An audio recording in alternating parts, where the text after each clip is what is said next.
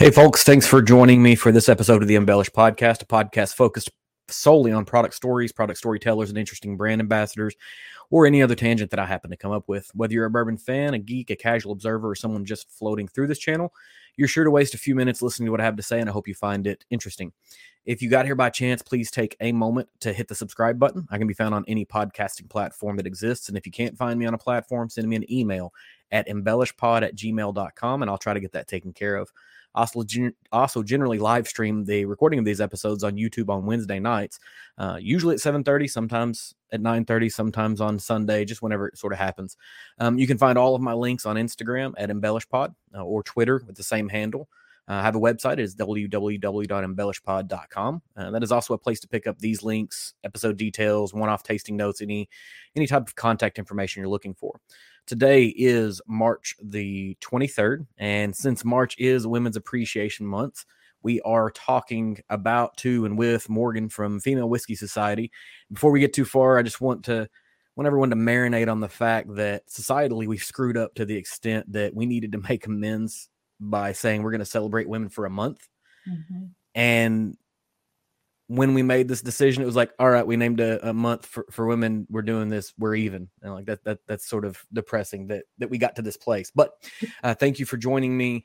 I will tell you ahead of time, I take notes. And so while you're talking, if you see me looking down, I'm writing down like, oh, I want to follow back and ask this question, because I'll put together a list of questions. Then I'll hear something you say. I'm like, hey, let's go back and talk about that a little more. So I'm not ignoring you. I'm actually writing notes. I use an inordinate amount of posts. This is what I do at work too. This is this exact same process. It's usually just a littered desk full of Post-it notes. But about a year ago, I did an episode specifically around women in whiskey. And I'd posted something on social media about trying to get a decent list of where to even start.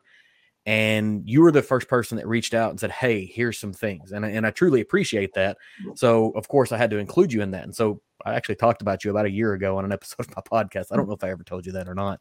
And also, we've never interacted in face-to-face before. We've had a person doesn't exist anymore, but yeah. Right, well, yeah, in a virtual sense, like everyone else is having to work and do everything. But your first post as Female Whiskey Society on Instagram was in January of 2021.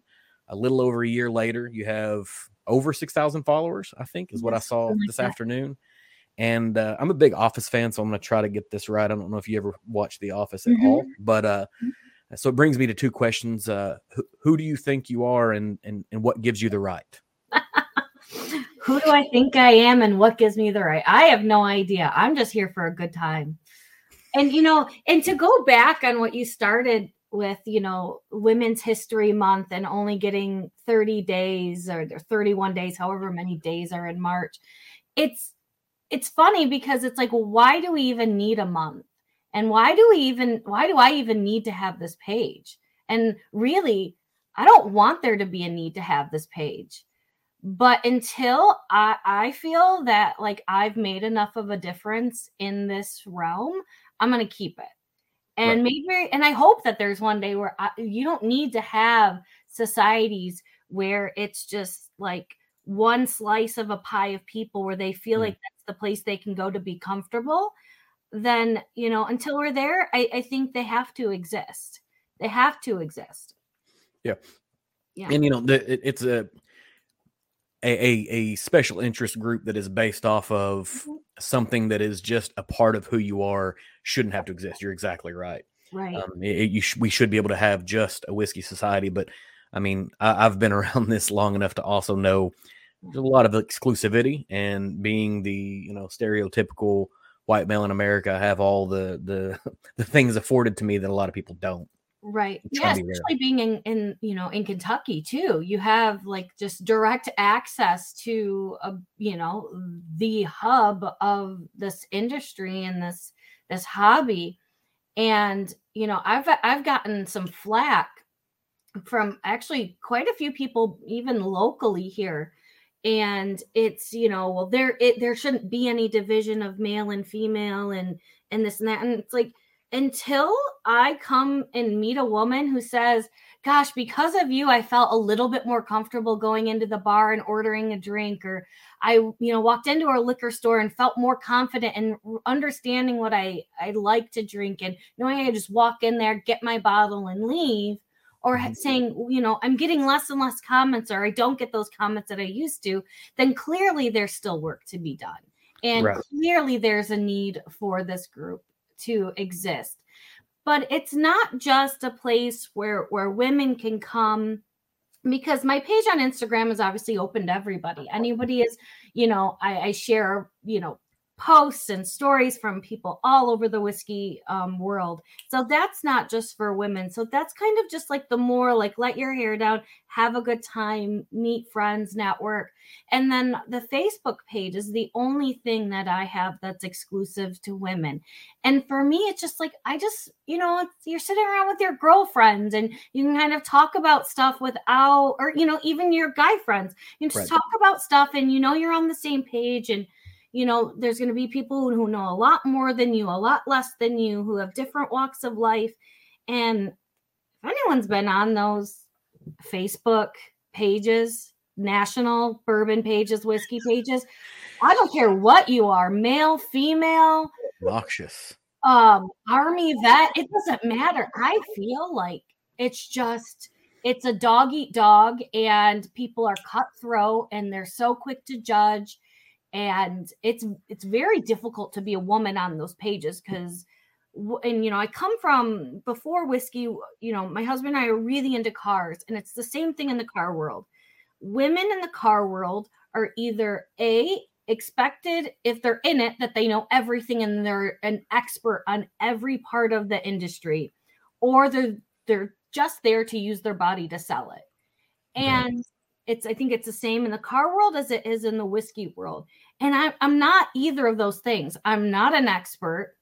And I sure as heck am not using myself to sell a damn thing. That's not my style. That's not how I work. That's not my interest. So it's like, there's got to be a place in between where women can just go and say, hey, should I buy this, Old Forester, this Four Roses? Or can anyone tell me more about mash bills? Those types of things. Because I don't freaking know either. So, and so it's just like a great place where it's just, there's no bullshit. There's no disrespect. People don't judge you. If they do, don't do it openly into your face.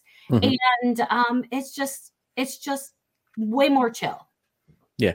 And it's always going to be important for groups like that to exist. And whether it is gender-based or any other thing, like, whiskey people are assholes. Like, you were talking about, like, are assholes. But you people in general are assholes. Yeah.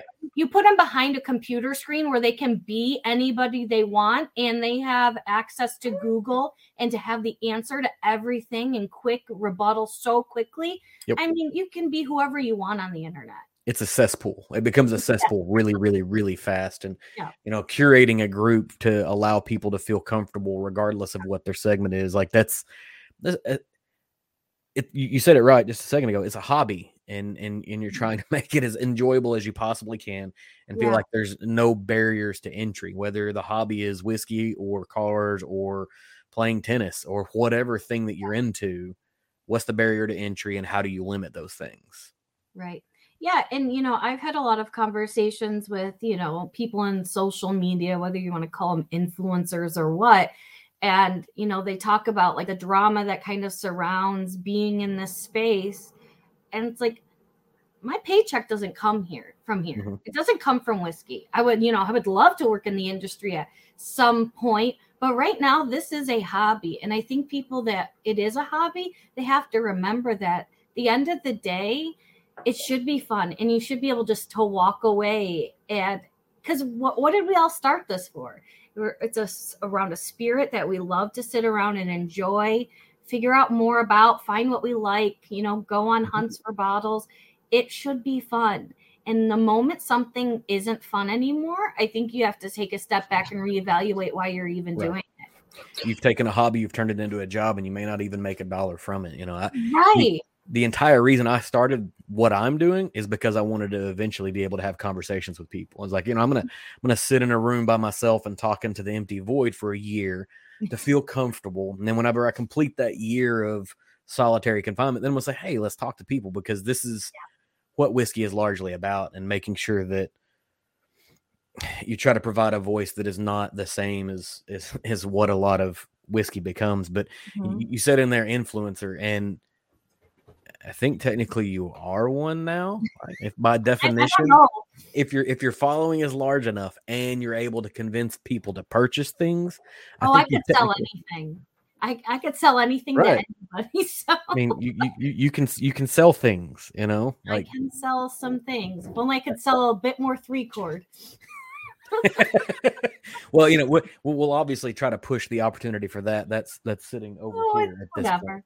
I'm going to be buried with it. It's fine. It's gonna be an heirloom that you can pass down to your child. Like, this is it's gonna be the favor at my funeral. Right. It's like, thank you for showing up. Here's your bottle of 3-chord or whatever. This is Morgan's legacy. So you mentioned cars as well. Like, what? There's a similar question for how did you get into whiskey? I had a question about cars too, because I stalk the Instagram pages to find out what I need to ask about. How did you get into cars? Like, where does that come from? Childhood. I was born into it. My dad was a huge car fanatic, still is. I grew up in Flint, Michigan. I mean, Detroit's Motor City, but Flint is where we made it all. And so I grew up in cars. My dad he was contracted by GM. He was a car hauler. All of my aunts and uncles all worked for General Motors in some fashion. Cars is why my family was in Michigan. My grandparents came from Tennessee because my grandfather was offered a job at GM. So it's the reason why I'm in Michigan to begin with. But my dad was really into NASCAR growing up. And I remember doing my first oil change at 5. And the first sentence I ever said, first whole entire sentence I ever said was, Dale Earnhardt dropped a cylinder, which is, if you know anything about cars, it's a very unique thing to happen. And very odd for a very young child to say that. Right. But that's not a normal phrase. Yeah. I mean, I live in the middle of nowhere. Like, I'm in Western Kentucky in rural borderlines, South. I'm yes. Yeah. So it's kind of always been, I've been around cars since, I was very young. Yep. Excuse me. So it's just, how I grew up. And I have a brother and an older sister, and my brother was never interested. Obviously, my dad was like, I'm going to get my son into all these things. He's going to play sports and he's going to work on cars. And he had no interest at all. Mm-hmm. And my sister was so much older, she didn't give a shit. So I got wrangled into all of it. So I went to the races, and, I was stuck in the garage working with him when nobody else wanted to be out there. So I was handing the tools over, and the apprentice, I helped him paint a couple of cars before. So kind of did it all. So you've helped paint, you've changed oil, you've helped turn wrenches, but you say you don't know. You sort of alluded like you don't really know that much about cars. It sort of sounds like you do know that much about cars. I mean, I could do a couple of things, but I prefer not to. Right. Well, I mean, we're all in that place, like if I can get to the point where I don't have to do my own oil change and I can pay another human being to do it, that makes my life simpler, and I can go do something, different or whatever. You said your family's from Tennessee and you guys went to Michigan for work. Like half of my family lives in and around Detroit for that exact reason. They were from here in Western Kentucky and they migrated up. Some of them came back and some of them did not. And so I'm familiar with that migration pattern. So same exact question. Like, where do you get into whiskey? Like, how does that happen? A kid from Michigan who is into cars. I mean, I can see a direct line maybe, but no, my parents didn't drink growing up. It was not a childhood thing. If they did, it was like beer, and that was it. I didn't get into whiskey until 2 years ago. Mm-hmm. COVID, I would have a whiskey cocktail, things like that. But COVID hit and we were confined to our home, and, just a cocktail wasn't cutting it. So then it started being, whiskey on ice, and then that wasn't working either. So, and, at that time we had a 3-year-old son, and he wasn't going to school anymore. And we're both working from home, and I'm in the medical distribution sector. So I was the most busy I've ever been in my entire life when lockdown happened. So I was working morning, noon, and night, getting things from China, from other countries, selling as much as I could to customers. So it was not, so I just needed to drink more. I needed more. And then it very quickly spiraled out of control. We bought a house a year ago, August, and it had this huge bar in the basement. It's like, well, we got to put something in it. So November of 2021, it was our first time we went to Kentucky. And I've probably been, with work and, in personal travel, I've probably been like 25 times since November of 2021. Yeah, I saw you posted a picture on Instagram specifically about that. Like sort of your travel patterns, I guess, maybe last year. Yeah. At what point do you end up just like, okay, we've got to get like an apartment or a second home in Kentucky? Because like it's a straight line from like Michigan to Kentucky with like one outlier to New York. Yep. Yeah. So I couldn't live full time in Kentucky. I just my company actually we moved our distribution outside of Louisville back in July, which is mostly why I was there. I was there almost the entire summer. I think I went probably 10 times. And I just, it's not home. I enjoy visiting, but it's just, places are home. It's not home. We've talked about buying a house to do like an Airbnb.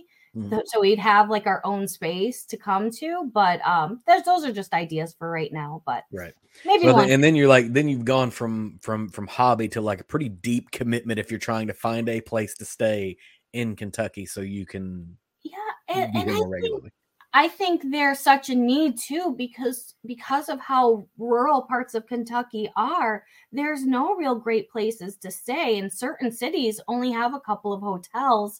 And they're not great. Like so Bardstown specifically. Bardstown specifically is the worst for a place to stay. And being the hub of bourbon is terrible. And then when those two hotels are sold out, the closest thing is Elizabethtown. And it's like, it's too far. Like if you're drinking, you don't want to travel that far. It's not safe. No, because there's also not an opportunity for an Uber or a Lyft or a taxi cab that doesn't feel like you're going to get hepe from it.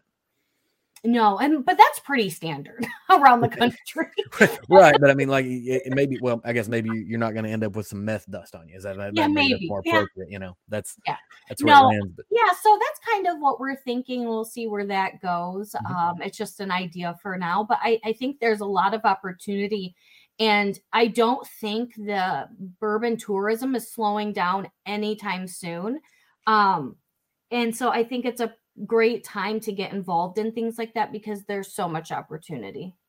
You're not wrong. Bourbon tourism, I don't remember exactly what the number was, but I know 2021 was the biggest year for bourbon tourism, and that's with half the year not being able to travel, right? Like that's with half the year of people not being there. Everybody's ready to get back out. Some of the biggest distilleries weren't opened. Like Jim Beam wasn't open until what ended up being like late November. Right. So with all the distilleries opening back up, people just still not wanting to travel in general. 2022, I think, is just going to be record numbers. Yeah. Especially in the summer when people by the summer, things are already getting back to normal. But by the summer, travel is going to be if people can afford to drive anywhere, travel is going to be through the roof. Well, I think people will make a way to afford to drive because they're just tired of being at home. I mean, you touched on it, like, I went into COVID with maybe 15 or 20 bottles, and I came out of COVID quarantine with far more than that. And just because maybe 30. It's like, well, all the money I'm saving on gas and going out to eat lunch whenever I go to the office, I can spend that on whiskey now or do something else. It's a problem, Yeah, we're the same way. I think that first trip. So the first time I ever bought bourbon, it was for Ian's birthday, and I wanted to go to the liquor store and get him something nice. I knew not one thing. I had no idea what I was doing. And so I went in, and the guy asked what I was looking for, because they do that thing. I hate when they put it behind the counter. So I look like a freak staring at the wall, and they're staring at you. And it's like, I don't know what to do with my hands. Like, you got to stand there and stare, and they're like, which one do you want? I don't know. I'm still looking at the labels. They're too far. My old eyes don't work. this was, I think, May of 2020. So it was right in the middle of quarantine when liquor stores were like the only thing open. So I'm like, I'll get him some bourbon. So I go in and I'm staring and he's staring at me and I'm staring at the wall. And he's like, well, what are you thinking? And I'm like, I don't know. I want to get my husband something nice for his birthday. And I was like, we just had to cancel a trip to Thailand, Bali, and Taipei. Like, we're both down in the dumps. Like, I need something nice. And he's like, well, we have some of this, and he showed me a bottle of Basil Hayden's, and I was like, okay. He goes, it's a little softer, a little bit smoother, sweeter. And I was like, okay, whatever. I was like, okay, I'll take that. But the thing is I'm used to like bottles of beer and more so scotches, as far as like very popular, like Johnny Walker, Blue and things like that. So I'm used to like $200-$300 bottles. Like when I say I want to go in and spend a lot of money, there's like, here's a $300 bottle of wine or Johnny Walker Blue or something. So I was like, it's like $60 or whatever it was. I'm like, do you have something nicer? Right. And he's like, oh, we have this bottle here. He goes, but it's really hot. So it's really hot, spicy, and it's got some proof to it. And I was like, oh, that sounds like it's for me. I said, so I'll take it. And it was Booker's Country Ham. Or no, I'm sorry, Booker's Beaten Biscuits. Gotcha. It was Beaten Biscuits. Mm-hmm. And who would have known that Booker's... That's the start. That's where it all begins. That's where it all... turn out to be my most favorite Booker's, or Booker's would be my most favorite, but so I took it home and he was very excited because we were still both, new to the journey. Mm-hmm. And I end up just plowing through that Booker's. And that Booker's is not the one you want to plow through because it is proofy. Yeah. Oh gosh, I just fell in love. And at that time, I think I was still doing the ice cube. But gosh, I drank it so fast, and then it was over. But yeah. So, and now you have to play like hell to find Booker's on the shelf anywhere. There's somebody in here commenting about the biscuits specifically. We've got a gentleman in the chat here that apparently enjoyed the biscuits.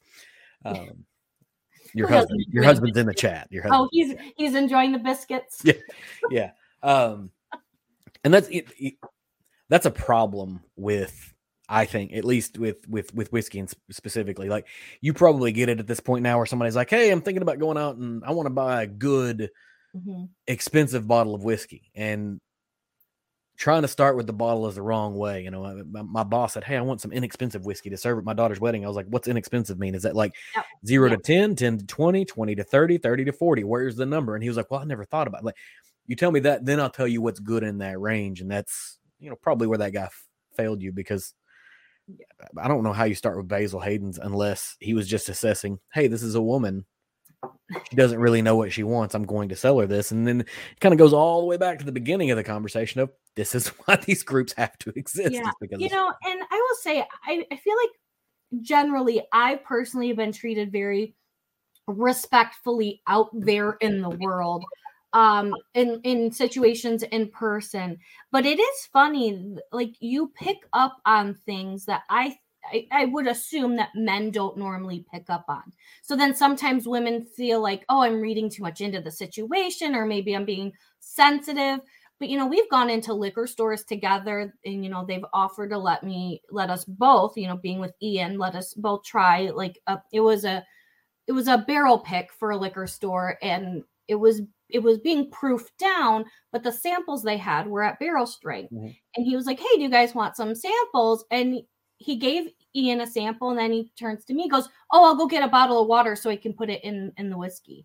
And I was like, no, that's okay. I don't need water. It's like 115 proof. Right. Listen, man, I started with Booker's. Yeah, right. And it's like, okay, I think my mouthwash is stronger than this, but right. Whatever. So it's just, it's little things like that. And now, I went out with some girlfriends a couple weekends ago, and we went to a bar that's very well known for having an extensive bourbon list. And my first pour was a Stag Junior. And then after that, the bartender was talking to a guy a few seats down, and he had a bottle of E.H. Taylor barrel proof.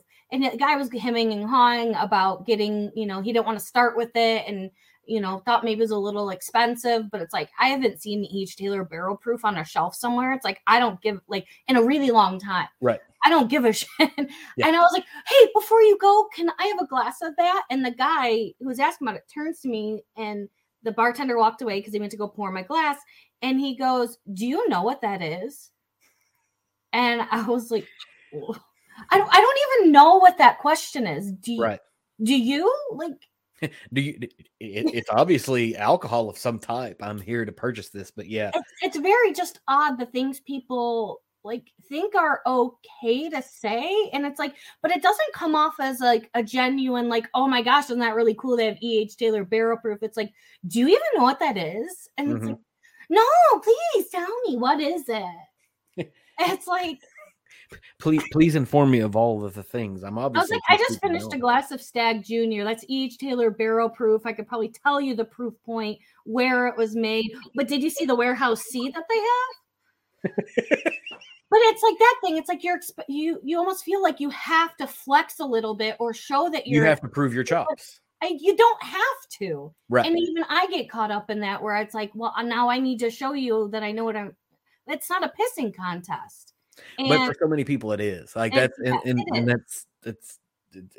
what goes back to the, like, whiskey people are obnoxious because it very much can become a giant pissing contest with the wrong types of people. Yeah, and it's the same thing where people ask like how many bottles we have, and it's like, well, it doesn't really matter. But also remember, you have two people that are really obsessed with this hobby who have nothing to do except for buy alcohol. So, I mean, it doesn't matter. Plus, it's not a competition. Yeah. What is your reason for asking? Are you just interested in people who hoard things? Because that's a conversation I can have. I'm obviously a hoarder. Anybody with more than about 40 bottles is probably a hoarder of some type. It may be just organized. If you've got a spreadsheet, you're just an organized hoarder, and that's okay. But yeah, no, it's a terrible question. It's a terrible question. And I get some people are purely interested, but I just worry that for some people getting started out, it's just like need to keep up. And I don't want anyone to ever feel like they need to keep up. And I've said it once, and I'll say it a million times. If anybody ever watching any of my social media sees something and the bottle is open and you want to try it, I feel like what I have is just as much as anybody else's. Right. As long as you're not gonna like trade it or try and sell it or do something weird with it. I mean, I want, like, the point is to enjoy it. I share it. Yeah, it's not. I mean, I have tons of bottles that aren't open, but I own them because I can't wait for the time that I can open them. Right. And I know things that, like, Elijah Craig barrel proof. I'm obsessed with all of them. So every time I see one, I buy one because I love them so much. I can't wait to try the next one. So it's just, I don't want anyone to ever feel like they need to keep up with anyone, because I think that then breeds very horrible behavior, and it puts people in financial situations that they don't need to be in. Yeah. And I don't want to promote that. I jumped on a live with Tim Monday night, and there was a guy that was just in the last 6 months just now getting into whiskey, and he's trying to play catch up with everybody else, and everyone on the live was like, hey man, tell me where you're at and we'll send you samples. You don't need to go out and buy bottles, man. We'll throw stuff your way. Because I think maybe a more interesting question is like, what percentage of the bottles that you have open right now would you buy a second one of? That's a great question. Because we're trying to find out, like, we buy them all because, like, I want to know what all of them taste like. All of them. Somebody's like, hey, you want to buy this? Yes, I do. The $5 bottle, let's see if it's terrible or not. The $500 bottle, let's see if it's $500 good or not. But is it good enough to buy a second bottle? And that's where you start having the more interesting conversation. There is, I've probably got, let's just say I had 50 bottles, but 5 of them I'd purchase again. That means there's 45 that I wouldn't. Right. And so I think that's a great opportunity. If you'd never purchase them again and you're not super interested in really drinking them till they're gone, why not share them with people that may enjoy them? Absolutely. Yeah. I would much rather share it with somebody than stick it in a cocktail to hide the fact that I don't like it. And I like cocktails as much as anybody else. But if I give somebody else an opportunity to save themselves from buying it, or they taste it and they say, this is fantastic, then I can be like, hey, you want the bottle? Because I'm out of shelf space and I want to be able to put another one on the shelf. And so you can have this and I'll buy another one. Yeah, that was exactly what happened with us, because that first time we went to Kentucky, we just bought like, what's this? What's that? It was like total piece of candy. So we bought way too much. We spent way too much money. But it was like the first time we left the house in like 8 months or something. So we were very excited to be out in the world, and we just bought everything. And we have one of our cabinets underneath in our bar where pretty much almost all of those bottles live, because we would never just drink them.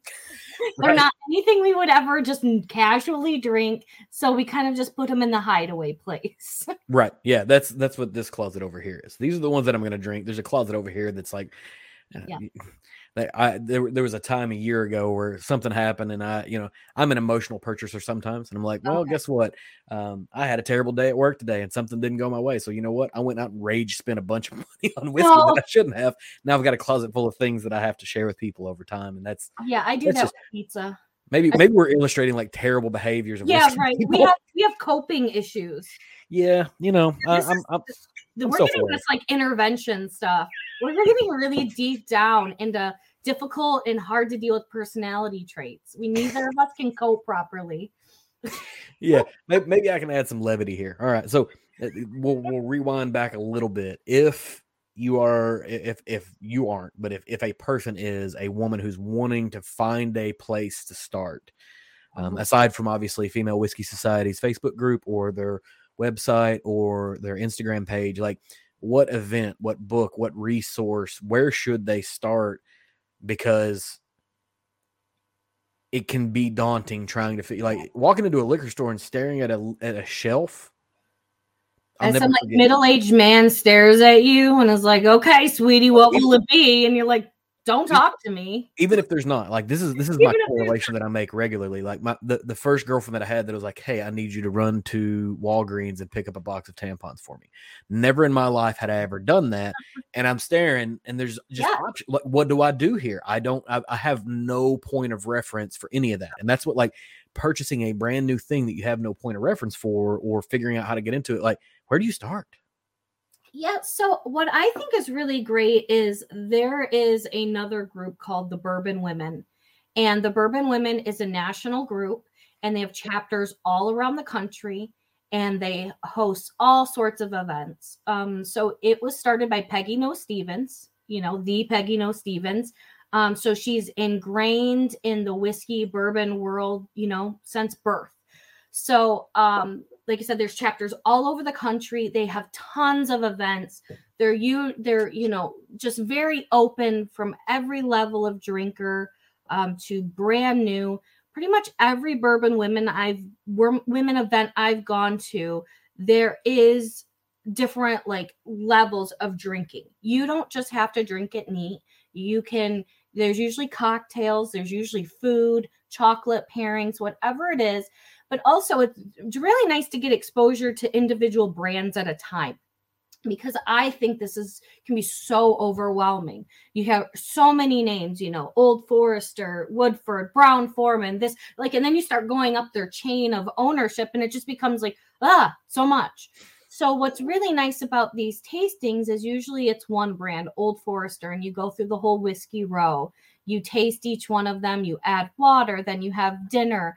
And they're all different brands all over the country. There's always something. But what's really awesome is every August they have the Bourbon Women Symposium, and it's in Louisville. And you can tell I'm not from Louisville because I call it Louisville. And it's a weekend of just girls drinking, doing classes, going to distilleries, going to, Vendome to see the copper, all of that. Like, it's a whole weekend of something. So if like you really are interested and you want to just dive face first into experience, the Bourbon Women just have tons of events. They have tons of YouTube videos. They have the Cocktail Contessa, who I think is a really great resource of, kind of joining this world without going head first into just, sipping neat, because not everyone's going to do that. Not everyone likes it.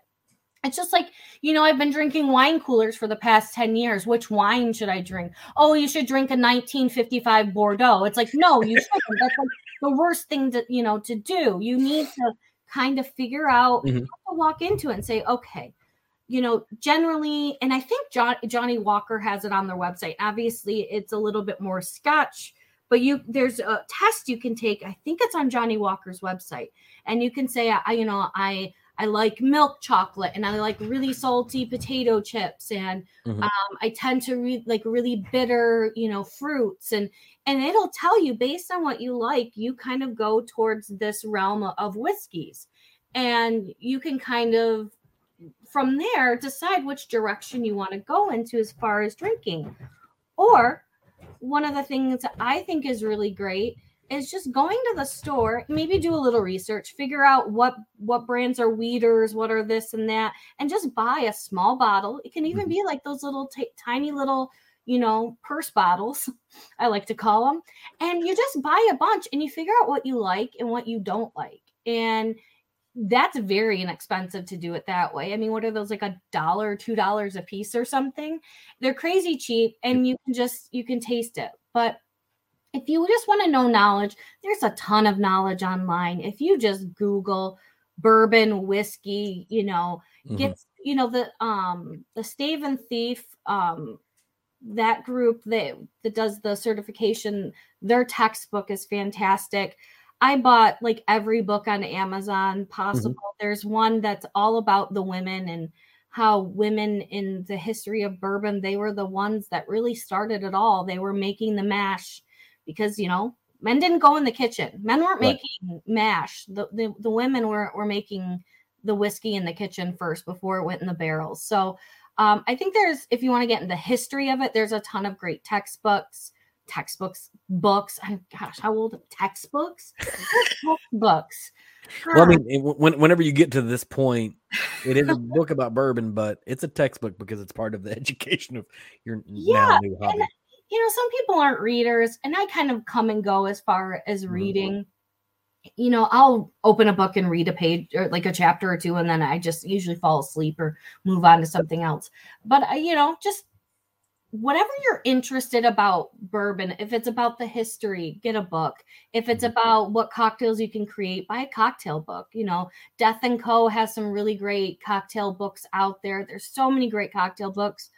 Or find a bar in your area that you're comfortable going to. Maybe it's your local bar that you've always gone to, and tell them, hey, I'm interested in trying some whiskeys. And you can get a really nice introduction. I think whatever it is, whatever you're walking into, you just need to feel comfortable. And at least I'm only speaking from my experience. If I'm comfortable in any situation, I'm way more likely to branch out, try something unique, or even put myself out there at all. So if that's what it takes, go with your core group of girlfriends, or take a significant other with you, and just, dip your toes into it. Figure out what it is that you want to know more about whiskey, and really you just have to go for it. But groups like mine and, the Bourbon Women, I think are fantastic groups to go to, where you can hide behind that, your picture or your Instagram persona, and you can just like lurk in the shadows and learn things. And, at the end of the day, if you surround yourself with people who are really kind and who really care about you learning more and who love this world as much as like they want you to love it as that much, then you're going to do well. You're going to find what you love. You just have to get through all the bullshit. And there's a lot of it. Right. Yeah, that's for sure. And one thing I do want to call out, because I missed this several times when I first heard about Bourbon Women and their event. It is the Symposium. Yep, Symposium. Right. And because I don't want anybody to go, well, I'm looking for the Symposium, because just, it is what it is. But, and I really like the purse bottles thing. I'm saving that. So whenever somebody's like, hey, what should I do? Like, go to the liquor store, get purse behind the shelf, and anything that says bourbon, buy a shooter of it and work your way through it.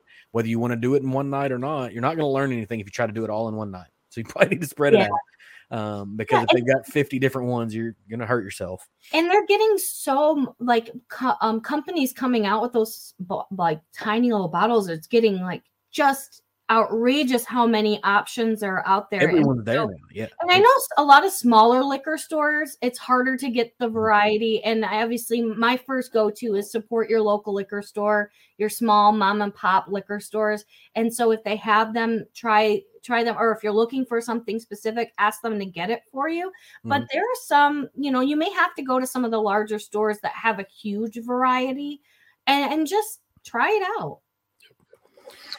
So you also mentioned Moonshine University, and I know you finished the certified bourbon steward.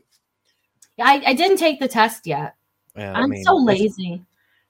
It's just a matter of clicking through it. I know that's Ian was like, yeah, there's no way you cannot fail or not. Right. Pass. If you fail this, you just need to shut your group down because you already know all the things that were there. Like you didn't even need to take the class. But are you guys exploring the executive? Are you gonna push that further? Probably. I don't know. I'm not taking anything too serious right now. Mm-hmm. I'm just whatever. If I end up there and there's a class, I'll do it. I don't know. Probably. I am a horrible test taker, and it's multiple. I probably would. If I didn't do well, I would probably shut down and start drinking vodka or something. Don't do that to yourself. That's the worst thing. So you've done a few picks. How do you go about like arranging who you're going to work with? Like, how does that happen? Yeah. So far, everything I've done, I've paid for myself. I've not done through, well, we just did an Elijah Craig barrel proof, but we were asked to do that by a store but it's not out yet. But everything else that I've done, I've paid for myself. So I obviously have to find distilleries that are willing to do private purchases. So New Riff was the first one, and that was the easiest one to do. They're just like, oh yeah, here, pick a day, give us your money and pick your bourbon. Right. So that one was easy. And then I had actually started talking with the ladies from Bluegrass right when I started my group. And, I reached out to them originally to do like a happy hour, like a virtual happy hour with my group. And it kind of snowballed into doing a pick. And then I did the pick. And then what else did I do? Oh, the 3-chord. The 3-chord is also based on, female, our local 3-chord. So 3-chord is based out of Michigan. And our 3-chord rep is a woman, Meg, and she's fantastic. And she's in the group. And we've chatted pretty much since day one of me starting the group.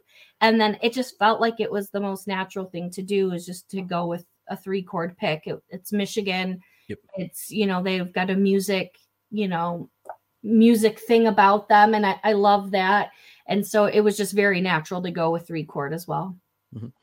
So do you have any specific brands that you would like to do a single barrel pick with? Oh gosh, probably. Yeah. Yeah. I mean, I love Jack Daniels, so I would love to do Jack Daniels, like a super, like a single barrel.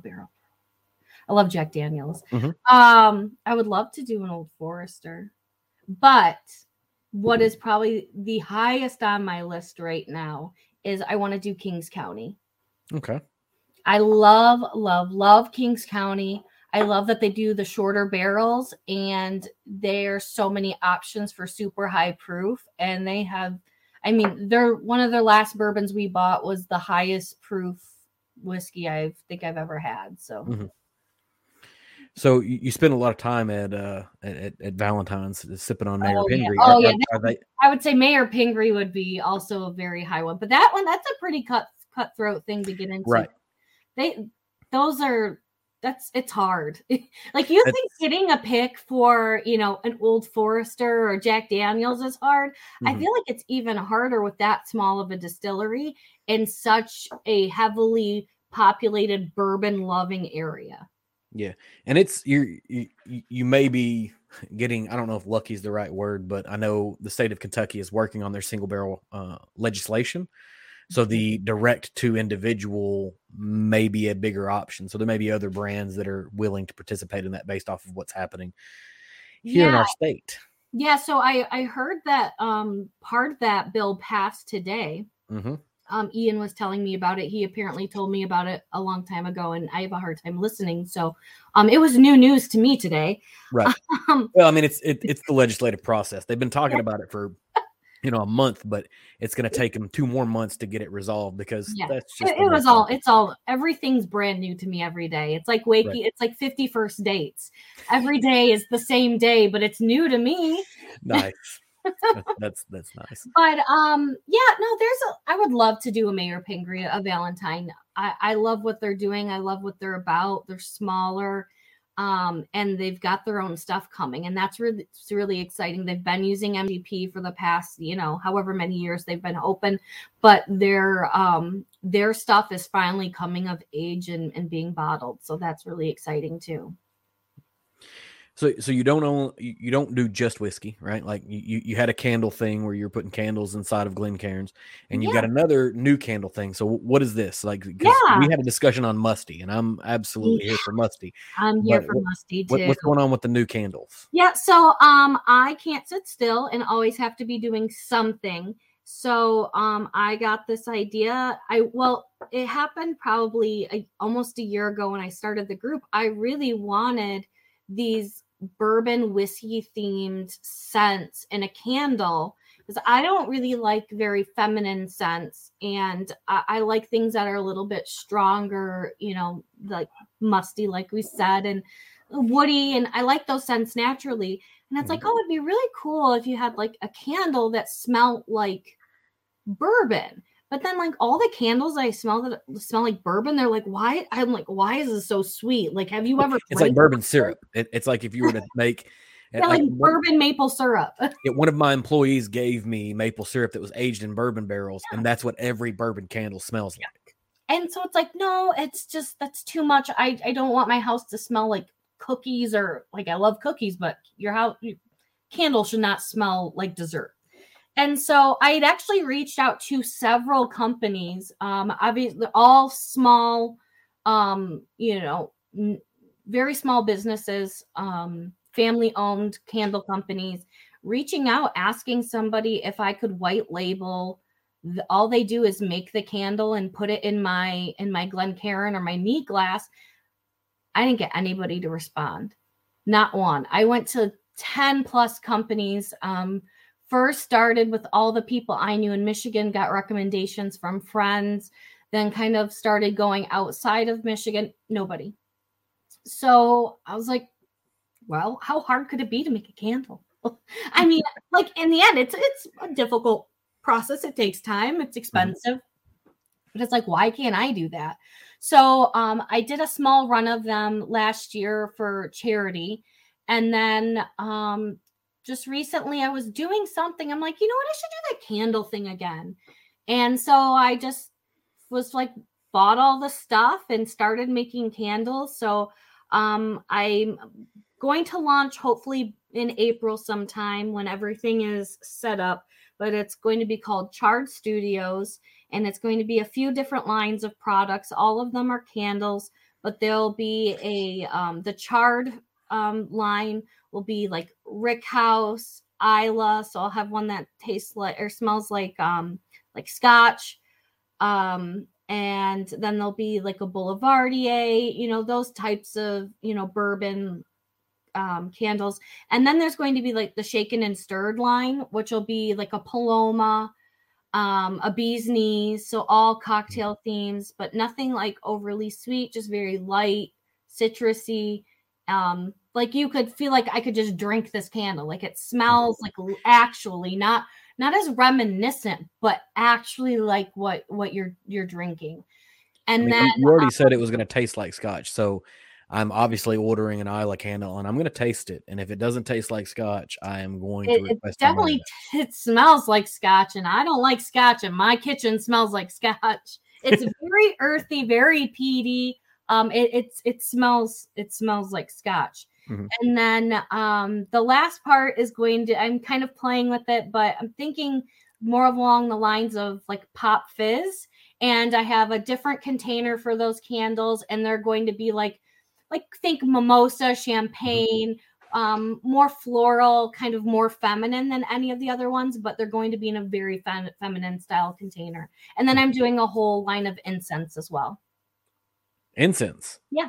Are you making your own incense, or did you get No, I'm not making the sticks, but I am dipping them in my, Okay. I didn't I'm very much my mom decided, hey, I don't like the soaps that are on the market, so she started making her own. Yeah. And not like making lye soap out of animal fat or whatever, but bought the things and cut her own soap. So we're on board with that. When you're like, I'm making incense, I was like from scratch. I'm not rolling them or anything. I don't have the space or time for that, but I am dipping them in the same sense that I am doing the candles. The fact that you said you don't have the time or the space feels like you already looked into what it would take to make your own incense from scratch. We have ground up the powder, and so you did, yeah. Job, okay. I mean, I can melt and pour. Melt and pour is not difficult, right? But you did the research on what it would take to do it, and you're like, nah, that's too far. I saw a few Wikipedia pages about it. It looks like it's going to take longer than 10 minutes. It's like, I got ADD. I don't need to throw in that. You got ADD and you got a kid. Like that. Yeah. Those two things don't equate. To a very demanding job. So I feel that entirely. So you've got candles, you've got glassware, you've got merch. Obviously you'll get a chance to talk about those things when we get to the end here. But I notice on Instagram, most mornings you're posting something about coffee every morning. So when are we getting a Morgan special coffee blend? Don't even give me any ideas. Ian's probably upstairs like, because I've already wanted to toy with the idea of roasting my own coffee beans. Listen, my brother's been doing that for the past few months. If you need me to, you can get a hold of him. He's a far nicer human being. You can learn about it. There's a lot of ways to start, Well, and I have this bluegrass barrel over here. It's all 5 gallon. And if you've had the bluegrass, it was delicious. And I guarantee beans being in that. So this is the experience. So my brother is absolutely a teetotaler and does not drink at all, but he's very, very into coffee. And so usually in the spring, we'll do like a trip, me, my dad, and my brother, just like a once a year, we'll go do something. Because, eventually somebody's going to die and we're not going to be able to do the trip together anymore. That's uplifting, but totally. Right. Yeah. But I mean, it's a thing we do. And so usually there's my dad likes food. I mean, we all like food, but he likes food to a degree, a little bit more than us. So we find a place that has food, and I like whiskey. So we find a place that has whiskey, and my brother really likes coffee. So we find a place that has coffee. And so last year, I do the Maker's Mark ambassador thing, which where you get to go dip your own bottle, and I did that, and I was like, this is a cool experience. I signed my dad up for it. I was like, all right, I'm gonna sign him up for it. Well, last year was his year to dip his bottle, and so we went up and dipped the bottle. Well, my brother was like, hey, I'd like to age some of because he's been roasting his own beans. He's like, I want to age some beans in something to get a whiskey flavor because I can buy them, but I want to try it myself. And so we bought some staves for Maker's Mark. And he built a box out of it, and he started putting small batch beans in it to try to get the flavor. And the box made out of the staves wasn't enough. And so then I was like, all right, here, I'll give you some whiskey. And we put it in a little spritzer. And so he was able to spritz down the staves and try it. And it took 3 or 4 rounds of getting it right. But you're going to need to wet the barrel again before you put anything in there. Yeah. Yeah. Well, and I don't know. I'm sure you've seen Stave and Bean, John Waddell. His coffee, that stuff is fantastic. It's so good. I mean, surely he's going to want to start being able to be like, hey, let's do a collaborative effort with Female Whiskey Society where they have their own blend, right? Well, I've talked to him and I said, well, what if we did a single barrel bourbon? Exactly. And then we did our own coffee inside our barrel after it's done. And he was like, hell yeah, let's do it. I'm like, okay, let's do it. Sounds like you got your solution. There you go. Yeah, so I mean, I love coffee, and it's funny. Ian and I travel the same way, but it's we have to have the coffee for me, the food, the drinks for both of us because we are just such big foodies. I'll eat literally anything. He's very picky, but then before we were into bourbon, we're really into craft cocktails. So as we travel the world, we have to go to the best cocktail bars wherever we go. So, we've been cocktail bars, all over Europe and things like that. So that, we travel the same way. Yep. So your husband is in the chat complaining about he's about to cut the power to the house before you start another business. I think that's directly in relation to that. But like we can throw another one on there because obviously you have an affinity for food, you have an affinity for drink, you have an affinity for travel. Maybe you need to like start crafting Kentucky tour experiences, and so you can have the Female Whiskey Society, and you can even cater it off of women. Be like, hey, women that want to tour. I actually thought about that built in. If we get a house in Kentucky, that we could have like this whole experience built in. See, there you go. I wholeheartedly support this because I am not financially invested in the situation. So you're giving all your ideas to me, so I can take my credit. Correct. Absolutely. Well, I mean, like you like to start things. I'm just trying to help. I'm just trying to help you expand your empire. I need somebody to finish them for me.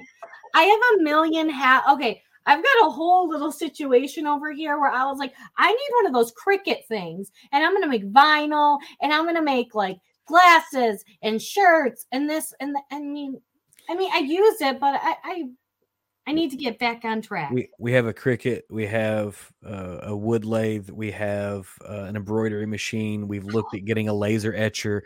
Like we have all we're hobbyists as well in this household. So I support this endeavor. Like my wife's got a photographer grade camera because this is a thing that she's interested in, and I'm like, hey, let's whatever. Yeah, I think that's next on the list is a good camera, because right now the phones are great, but they really don't cut it. Right. But have you seen that? Oh, what's it? Glowforge. Mm-hmm. Have you seen that? Mm-hmm. Oh shoot! I need one of those. I know. If I had the space, we would definitely have it, but we have to buy a new house for space, and that's not happening for a while. Yeah, because you're like, I'm not getting rid of any of my bourbon, so no. That's silly. Ian took over my closet, so. Also, another one of the things I do is I resell clothes on a website called Poshmark. Yeah, so I have this closet behind us where all of my inventory was in, and now it's a little tiny bit of inventory in all of our backup bottles. Right.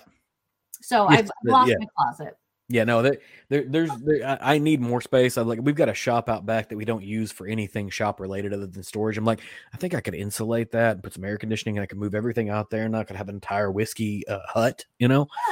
And my wife's like, stop. No, I think that's a great idea. I kind of want to. You think you need a whiskey hut now? I want to. I can't. We can't put any outside things in our yard. We have no HOA. We're in the middle of nowhere. And we got in trouble, so. Yeah, we have no HOA. We're in the middle of nowhere, Kentucky. Yeah. My parents are my neighbors. Like we purchased my parents' house some years ago because they're old and they needed to be kicked out. This is our progression. Like our first home was my grandmother's house, and we bought that and evicted her. And then our second home was my parents were like, we're getting older. We want a house that's all on one level. And like they built it on a concrete slab. So if they get in a wheelchair, they can get out of their car and then go everywhere without worrying. Everything you do is for like end result of something really depressing. We travel because someone's going to die. Right. Well, like these are the eventualities of all the things, right? Crippled. I mean, I'm not interested in becoming a vampire, so I don't want to live forever, But also, you sound like a really crappy family member. You're just like going down the family tree. I think that they would probably agree that I'm a really crappy family member. You're not wrong. You like show up at your brother's house and you're like, "All right, it's mine. Bye, bitch." Yes, you're not too far from it. We had made this joke. Both my parents were like, we want to be cremated, and we're like, what are we going to do with these ashes afterwards? Because neither one of us want them. We're like, I'm going to play a game where like I go visit my brother and I hide it in his house. Oh, that's a great idea. And then when he finds it, he's got to be like, oh, that son of a bitch got me, and he'll have to try to come visit me and hide it in my house. But if you then one day you're going to sit around and be like, we're really playing hide and seek with our parents' ashes. Absolutely, yes. But it forces interaction. In a sad, after things happen, people sort of separate. Like forces interaction, and also makes a fun game. Was that the Office? Was it Office Space where they put the fish in the ceiling, or was it The Office? That would have been Office Space, I think, because it wasn't The Office. Yeah, it's like they were hiding like fish in the ceiling. I can't remember what it was. Oh, no, the cell phone went in the ceiling in The Office. Oh, that's what that was Andy's cell phone. That's where he put his fist through the wall. They were hiding fish in the ceiling. I can't remember. And I've only seen Office Space like one time, so. It was a long time ago. long time. And I don't even feel like you're old enough to have watched Office Space. When did that come out? I don't know, like in the 90s, I'm pretty sure. Office Space came out. Well, I'm pretty sure. I wasn't born in the 90s. Right. Well, yeah, but you would have been like, what, 11 or something? Well, I didn't see it until I was like 30. Let's see. 99. It was made in 1999. So I was. Nope, I don't need you to say it out loud. I was 12. Don't do that. This is the worst. Is that right? 90, yeah, 7, 8, 9. Yeah. I was born in 87. I was 12. I was in college. Thanks for that. Thanks for that. Age ain't nothing but a number. No, this is exactly how I spend my life because all of my employees at work are similarly aged to you, and all of our support staff on the software end of the building are all similarly aged. And I'm like the old guy. Oh, someone occasionally calls me dad. It's real weird. So my CEO is less than a year older than I am. So a lot of my coworkers are my age just because it's just a natural gravitation. But most of our sales reps are all, like 45 plus. My people. But then like the internal staff, they're all in their 30s because our boss is in his 30s. Right. So it just sort of happens that way. So yeah, just natural. You said earlier that you were depression purchasing whiskey because your trip to Thailand and Bali and Taipei was canceled, right? True. So you have a high affinity for traveling. You obviously want to go and see all the things. Does this entire thing end whenever like we can go travel again? We're going to the world. No, if anything, it makes me more excited to see not only whiskey, but what other spirits are out there that are like the normal spirit, the not natural spirit, like the native spirit of different. Yeah, their spirit, their home spirit, and which has always been an interest. Ian thinks it's more of a joke to bring me shitty spirits from around the world and make me drink them. But I think it makes me more excited to see what bottles of whiskey and bourbon look like in other countries. Mm-hmm. It now just makes it even worse because then, there's different things are more available. And, we already have a couple of bottles that are from, I think, we just got a Four Roses, and I can't remember exactly where it was from. Maybe Poland. Must have malts. Yeah, that was the one that came from me. See, yeah, this is what makes me feel like a creep is that like I can correlate all these things from Instagram, but we don't actually know each other. But you're like, oh, we just got a Four. I'm like, yeah, from Must Have Malts. Yeah, it was Must Have Malts, but I believe it was. Right. I want to say it was a Polish. Mm-hmm. Or maybe it was Ukrainian. I know if Ian yells down the stairs, I'll know because he remembers things I don't. But then I have a Booker's that is from maybe that was the one that's from Poland. So I think it makes me more excited to get out there, travel, and see what's on the shelves at other stores and try their native spirits that are very unique to their area, their territories. We've been to Portugal and there's a cherry liqueur called Ginja. And then there's Romania. I think it's called Tuica, but they're all like, their nation's, native distilled spirits. So I'm really excited in trying more of those. And I've always been excited about that, but I think it's added even an extra layer of what unique things, can I experience from this whiskey world. Yeah. So I think it's just going to make it worse. Well, that's good to know because it's just more content, obviously. You mentioned your husband likes to bring you shitty international spirits to try. Yeah, they're horrible. But you want to try things from different countries. Yeah. Is he bringing you the Booker's equivalent of those international spirits, or is it something else? Because to really kind of be fair, since you started with Booker's, you've got to find the Booker's equivalent in whatever that nation is. No, it's more of the Family Dollar equivalent. The last thing he brought me was from the airport. So he's like, I wanted to get you a bottle of this, but I ran out of time. And so I got it from the airport. So we have this thing. He kept trying. It was a plum liqueur, plum spirit from Romania. I want to say it was if it's not Tweeka, it's something else that's from a different country. But some of the nicer brands, they'll take the bottle and they put it on the plum tree, and the plum actually will grow inside the bottle. This was not one of those brands. This was kind of had like this really crappy, like Romanian flag painted on the label. It was really bad. But we had been house shopping, during this whole thing. And I told him, I said, okay, our house, like everything goes through and we get the house, I will take a shot of Tweeka or whatever this was. I will do it. I will do it. So everything went through. We're sitting on the porch of our old house. He goes, today's the day. I'm like, okay, let's do it. Oh my, it was just so bad. I mean, it's really, I don't know much about it. I assume it's just like plum vodka. Right. It's their version of like moonshine that was made in somebody's tub. And they may have like dipped a plum in it briefly. And then now it's. So speaking of that, my mom comes from a very large family. And she always has these uncles that come over on Christmas, and her family's so large that we always have to celebrate Christmas in like a VFW hall. Right. Anyway, so we're always at this VFW hall, and she always has these uncles that bring their homemade wine. And so we're like, oh, Uncle so-and-so brought his toilet wine again. And they drink it. And it's like, it is to be so gross. I imagine that's what Tweeka is like. This is the equivalent in Kentucky of somebody's bringing their homemade moonshine. This is a thing. We get that too. My parents are obsessed with moonshine, and moonshine is so like mainstream popular too, because you have so many people that are making it at home. I have cousins that make it, and like I said, if my family is not in, my family's all from Tennessee, so they're cooking something, right? They're cooking something. Yeah. So why not? Moonshine is the best thing they could be cooking right now. You're definitely not wrong. It's maybe the least illicit thing that they could be cooking up. Yeah, they're cooking something. So. Whew, yeah, moonshine. It's I could always tell.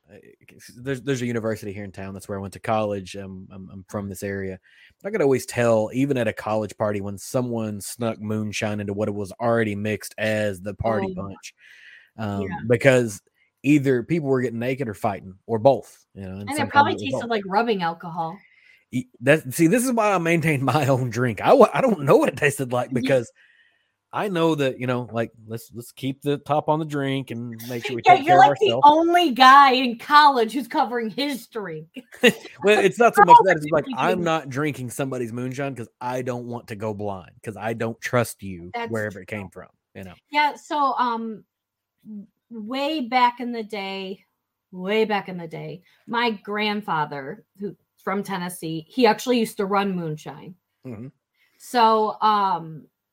So that's my dad loves it. They're obsessed with it. I could probably tell you that I've never had it. I've never had any type, even the mainstream brands. I don't think I've ever had a moonshine. Well, that's a shame. You've got to go back to the source to know where it all began, right? No, I think I'm good. See, that's a reasonable response. I think I'm good. Now, of the ideas I've tossed out, the thing that you're balking, like you're ready to start 3 other businesses that I've tossed out, but drinking moonshine is the line. Yeah, I'm a little busy. I have a lobotomy that day, so that's not going to work for my calendar. All right. So one of the things that you do is you'll jump on Instagram and taste bottles, or even taste one of your own single barrels that you selected. How did you get comfortable giving tasting notes? Because that's a place where, the live I did Monday night, the gentleman jumped on and he said, I hear all these tasting notes and I don't ever feel I can get it. Like, how did you get to the point in 2 years where you're like, I'm going to feel comfortable giving tasting notes? Yeah, so I will be the first one to say I am extremely hard to please. And I'm very, very picky about what I drink. And I'm not really, I won't be disrespectful, and I will be as polite as I possibly can, but am very, very picky about what I drink. And I think all people should be. And I wouldn't say that it's necessarily a comfort thing. For me, I'm just here to just have a good time and be honest with people. And I don't think anyone should take what any one person or any person at all says as far as tasting notes. I think it should all be taken with a grain of salt. But I'm just here to be me. And so for me, it's not a comfort thing. I don't know how to be anybody else but me. So I'm going to come on here. I'm going to drink this. And I think a lot of it, and I saw that live, and I agree with a lot that was said that night, is so much of it is because of things from your memory. Mm-hmm. You pull flavors and tasting notes out of, and flavors and out of bottles purely by experiences you've had. So if you've never experienced, also I think there's a big part of it that's bullshit. But for example, marzipan. If you've never eaten marzipan, you're never going to say something tastes like marzipan. But if you grew up eating, pretzels dipped in peanut butter, that could very well be a tasting note. It may be ridiculous to the person that's never had a pretzel dipped in peanut butter, but for you, it's like, oh, something about, X, Y, and Z flavors remind me of that peanut butter dip, with the pretzel. And so I think for me, I'm just being true to myself. Mm-hmm. And I'm saying, I'm drinking this. This is what I get. And, if you're tasting with someone, they may say, oh, like I'm getting this. It's like, oh, I could see that. But I interpreted it this way. You may say, oh, I taste green apple. But for me, my palate senses more sweetness. I'm more sensitive to sweetness. So while you got crisp green apple, I don't know what the comments are. So I can only assume that my husband's being an asshole. No. It's not at all. No. But other people may get like green apple Jolly Rancher, because of sweetness. So for me, like I said, it's not a comfort level thing. I don't know how to be anybody other than me. So if I'm tasting something, you're going to get what you get. I get there's not a lot of, I don't want to say there's not a lot of authenticity, but I feel like there is quite a bit of people who are authentic with what they put out there. And I feel like it's a real shame and it's a real disservice to the whiskey community when people go out there and say they taste X, Y, and Z. And it's like, when was the last time you had a fucking fig? Please, that wasn't a Newton. Like, come on, who just eats figs? What universe do you live in? Or what, like, besides old women, who's eating marzipan? See, you can replace marzipan with macarons because the ingredients are virtually the same, right? This is the thing that I always tell people. Like, if somebody's like, "Oh, I taste," if you're in a tasting with somebody and they're like, "I taste marzipan," you'd be like, "Yeah, it sort of tastes like macarons to me." Like and you have to be very specific. Macaroon or macaron? Macaron, not macaroon. Macaron. The same old ladies that eat marzipan are eating macarons, because right, yeah, absolutely. But it's a way for you to throw it back, and the thing that I've always kind of aligned to is that you can taste more things by tasting more things, and you kind of align to that. Like, you open up your palate, right? And I have and this is not to sound any sort of way, but I know I have a very strong palate. Most people don't start their night with 135 proof whiskey.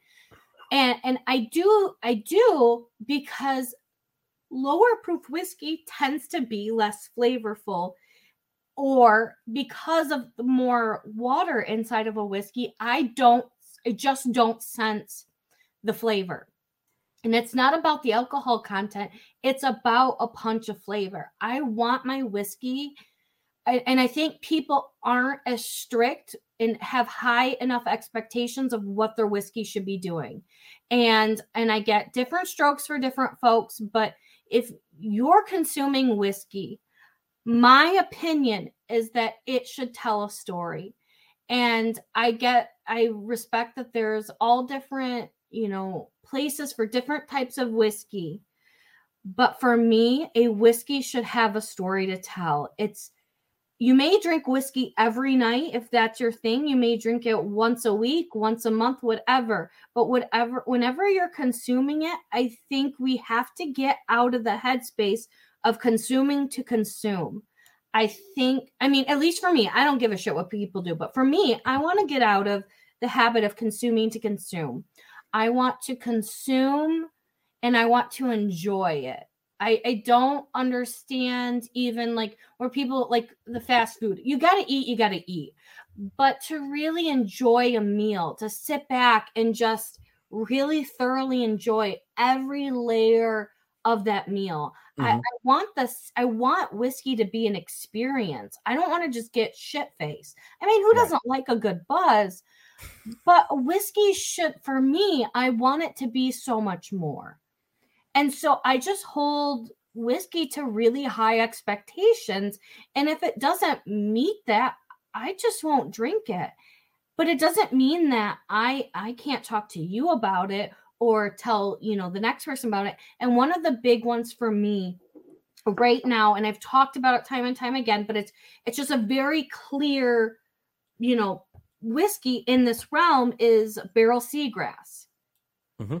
I don't like barrel seagrass, but I totally respect what barrel seagrass is. Seagrass has a story. There's a start, there's a middle, there's an end. It tells a story. There's flavors, and the flavors are very bold, and it's got that hug and it's got spice. I respect everything it is, but it's not what I appreciate in flavors. I don't like minty, herbaceous, salty. That's not how I like my whiskey. But I would know probably half a dozen to a dozen people that I know would love and who do love that bottle. Not that I would shit on it, because I would never shit on it, because I think it's a premium spirit that deserves to be talked about. Yeah, it's right here. I'm one of the people who does love it. It's over your shoulder. It's right there. It's almost gone too. It's right next to a New Year's bottle, and then it's right next to what looks like a single barrel, which is right next to the rye. Yeah.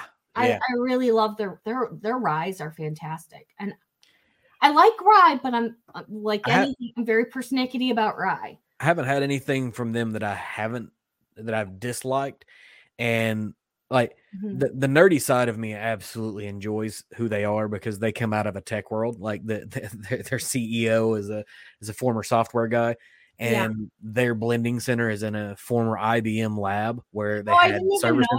I love that. Yeah, it's the nerd in me that loves it. Yeah, I love what they do.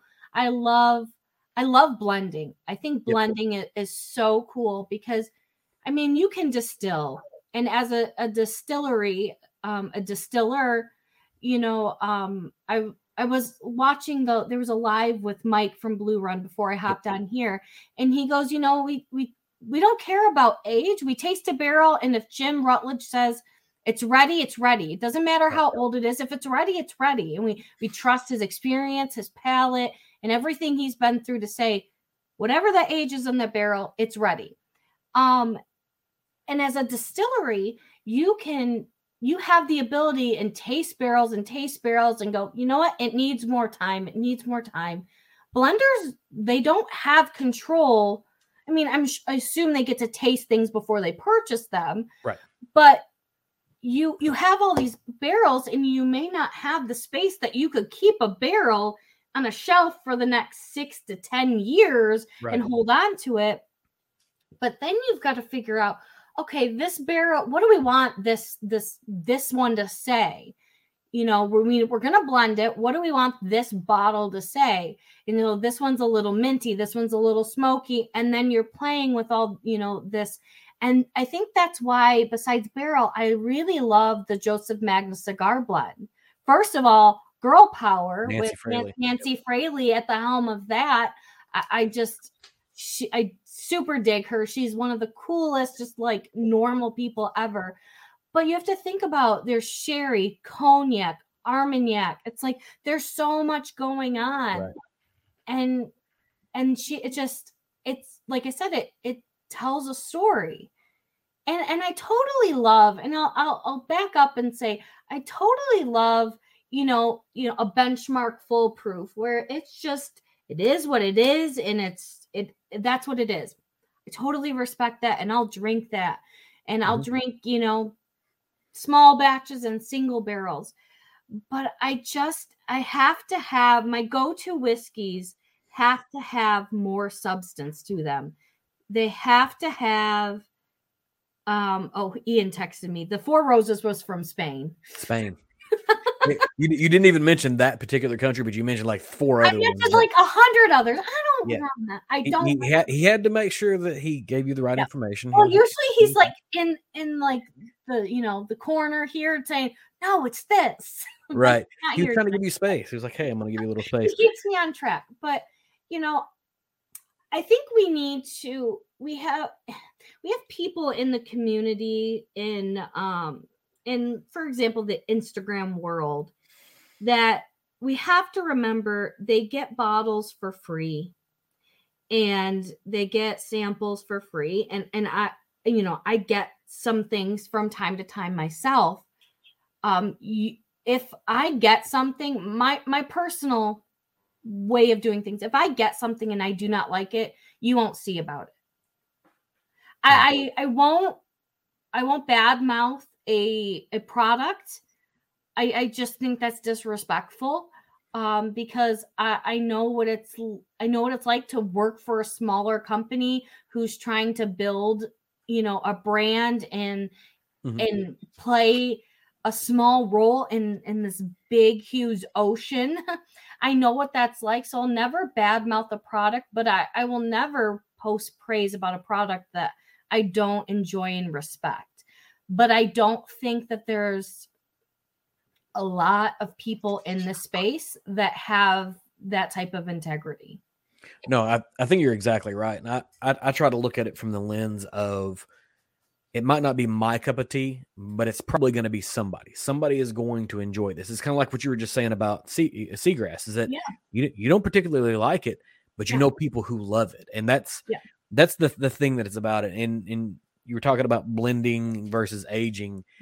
And I'm with you. And I think that there's a cat that is just bothering me now. Just like, I don't know, like it's not even your cat? No. Well, I hope it's our cat. Like we have a cat. You say it like it's just, whoa, where'd this cat come from? Well, I mean, it could be like my wife just came in the door, so it could be a random cat that followed her in. I have no idea. You are in the country. Correct. Yeah. But be a barn cat. I think we don't have any barn cats. So if so, it's completely feral. But I think that rabies tonight. You're assuming I don't already have it. Like, we have raccoons and possums. Come on. You're getting in your house? No. In the just in the random yard. Your doorways. Yeah, we have chickens. Like, we do have chickens, and so that brings on predators. Do you eat their eggs? Or are they just to look at? They're sort of for eggs, but they're really like a biology experiment for our children. Like you learn a lot of things. Like both of our children's absolutely children's. Both of our children's. Both are chitlins. I got to slow down on the bluegrass distillers here, but both of our children will, like, our chickens. They do chicken things. They're like, oh, look, the chickens are mating, and so it's just like there's. How old are your kids? One is 11 and one is 8. Okay. And they still use that term, and I'm letting her go into middle school using that term. That will also potentially be what she uses if she refers to human beings, because it may decrease the chances of any concerns. Because you hope that if she's using the term mating, that she's only going to be using it for procreation, not for any enjoyment. I want her to enjoy her life to the fullest. Our bare threshold is if we can make it to Christmas of their senior year of high school with no children and no arrests, we've succeeded. Like that's how we've made it. Because even if something were to happen, like if they got arrested at Christmas of their senior year of high school with arraignment and trials, like they're out of high school by the time that's over, right? Like you don't have to deal with that. Damn. What's happened in your family?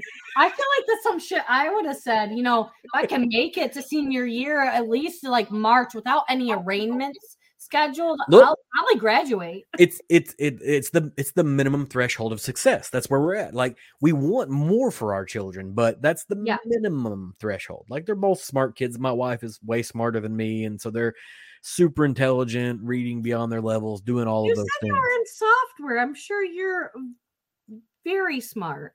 Oh, see, when I say my wife is smarter than me, people automatically assume I'm saying I'm stupid. I'm not saying I'm stupid. I feel like I am really smart. Aside from the decision to marry me, she's a very, very, very smart human being. My wife just yelled up, "You're full of crap." I don't know if she's watching this or what she's doing. She's never, ever listened to or watched an entire episode of anything I've done in a year and a half. And that's like, I don't push it on her. Like, nobody in my family knows I do it, not because I'm ashamed of it, just because I don't need them being like, "Oh, we're watching because we support you." Like, I'm like, please don't support this. Like, if you're interested, you watch. If you're not interested, please don't. So I don't do the social network. My family doesn't know that I do any of this, but I don't think that they know like what Instagram is. Right. So like, I don't come from like a tech. I don't even know if my parents have internet. My parents are they're not those type What part of Tennessee are they in? No. My parents live up in the Flint area. Okay. I think if they have internet, it's only for because my nephews live with them. Mm-hmm. But I don't think they have a computer. And I think if my dad's a truck driver. Mm-hmm. He's retired now, but they forced them to use tablets instead of logbooks. Yep. My father-in-law is a gas truck driver, so I'm so he filed a grievance with himself because he's his own union steward, and then he put in for his retirement and said that he wasn't going to be using any type of tablet because he went like a couple of years without using it, and he was like, "I'm not using it." And then they were like, "Yeah, it's a company mandate." He goes, "Well, then I'm retiring." He filed a grievance with himself. Because he's the union steward. I am absolutely on board with that 100%. So my parents are not technology people. I don't even think my parents know what I do for like work. Like, I don't think they have any idea what my job is. I've tried to be honest with you. Most days I don't know what it is either. I know what my job is, but for I've been with this company almost 10 years, and I have tried to explain to my family what I do. Yeah. And I'm in agricultural software. That's it. But they're like, doesn't even make any sense. Well, it doesn't, but there's a lot more to it than that. But they're always like, wait, like the things that are in tractors that are the monitors that you can see stuff. And I'm like, no, that's not at all what we do. And I don't even know what that is.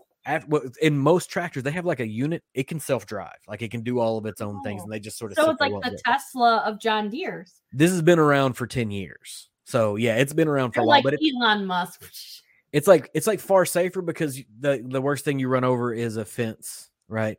But finally, after 5 years of being like, no, that's not it. I just like, yeah, that's exactly what we do. We work on those things. That's all it is. You know. Bingo, you got it. Right. I've worked for the same company for about 8 or 9 years now, and I've just had like 20 different jobs within the company. So there's just no point in trying to explain it. Same. Yeah, and my mom one day was like, "Do you still work at the chocolate shop?"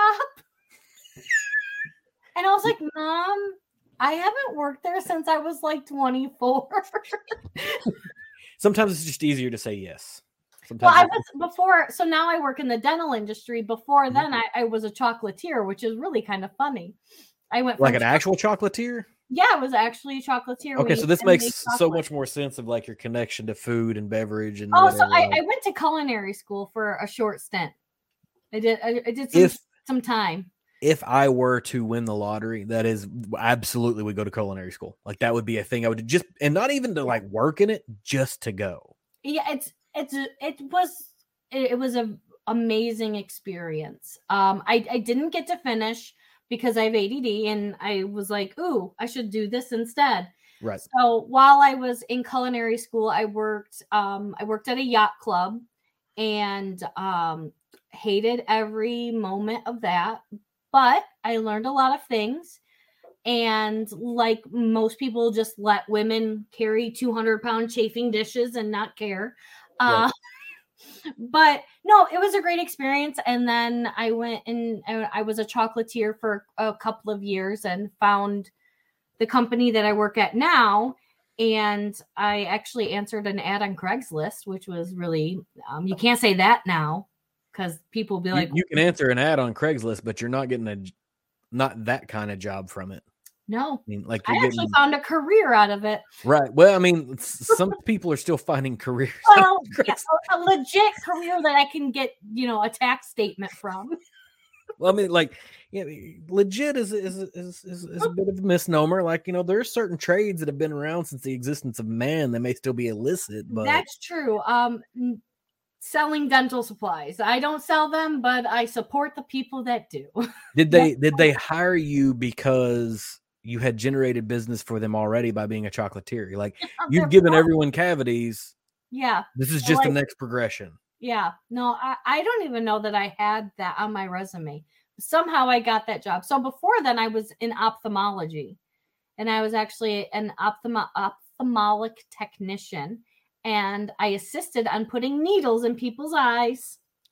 Oh, that's... Yeah. Well, it was nice talking to you. Cool. I'm going to have to go now. Nope, I can't. So the fun part was when I did photography. I actually took pictures of the back of the eye. I took pictures of retinas.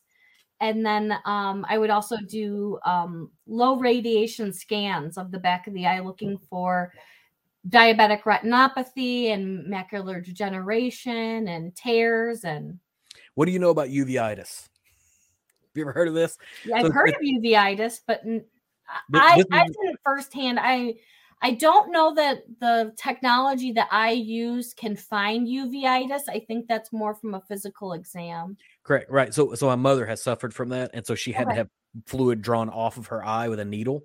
Mm-hmm. And so that's the reason, like, when you're like, it's needles and eyes, like, I'm immediately out, because I know this is what my future is, because I get all my terrible medical things from her. Mm-hmm. So I know there's going to be a needle in my eye at some point in time. And I distinctly remember this really terrible Steven Seagal movie whenever I was younger.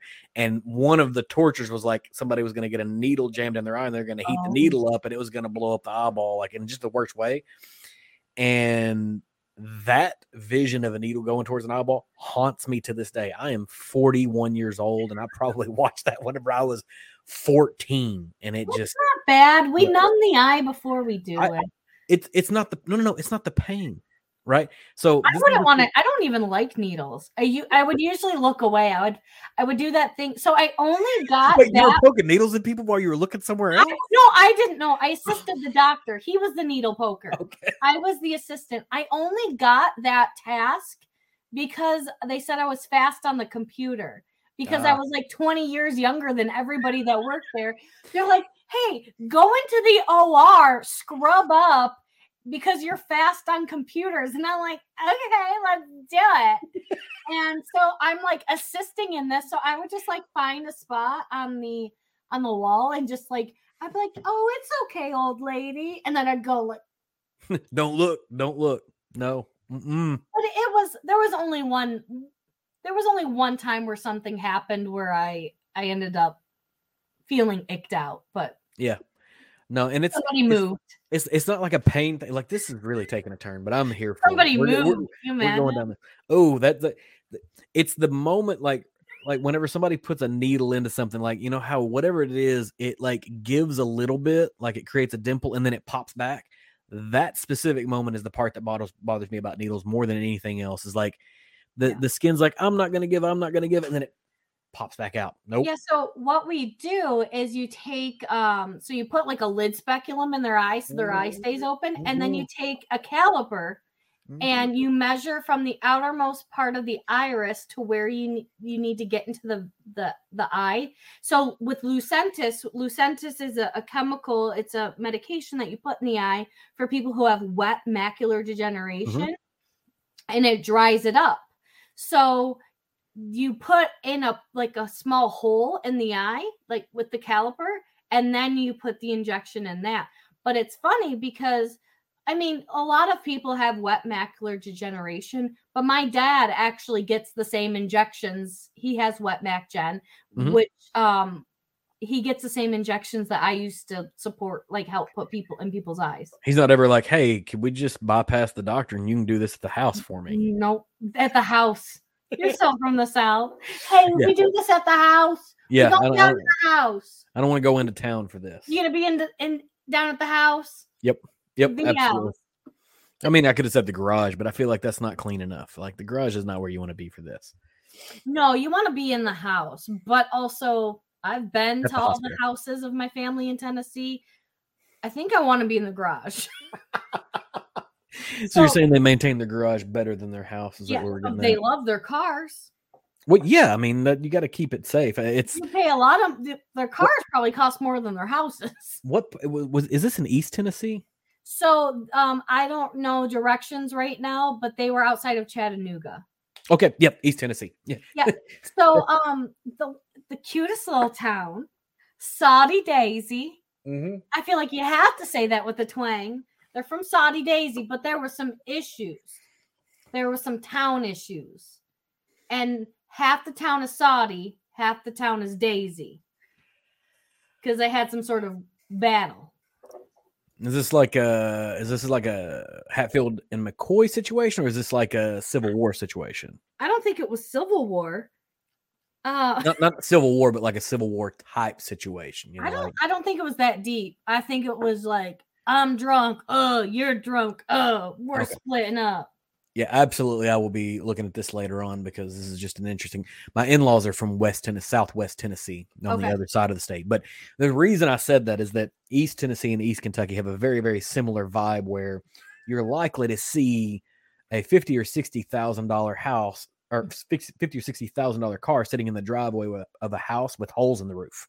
Like it just is a regular occurrence, and so it makes sense that the garage may be in better condition than. Yeah. The actual inside of the house would be. Yep. Yeah, that's no different.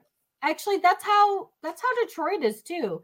But it's usually because like 5 family members go in on one car together. Right. And then their house is like barely standing, but they have a brand new Escalade. It's like, how did that happen? It's not abnormal to see like $100,000 car in the driveway of like an $80,000 house. Right. Yeah, and you're looking in a metropolitan area where an $80,000 house in a rural area is like a $30,000 house. Like right. That's the thing that people have to adjust. Like my local friends would be like, $80,000 house, that's not terrible, but that's because it's nothing. So I joined the YouTube, and it looks like you're a brutal landlord.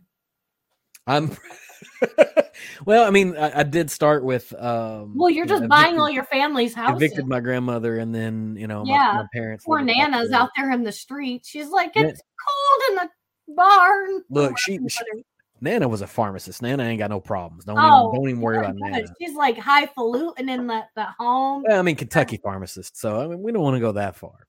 A pharmacist is a pharmacist is a pharmacist. Actually, yeah, like if I phrase it as Kentucky pharmacist, that might have a different context. Yeah, I was like, who's a licensed practice? Pharmacy is she running? Right. Yeah. No, not that kind. Mm-hmm. Not the kind from your house. The kind where you actually go to a store that has a, legal ability to. This is getting worse.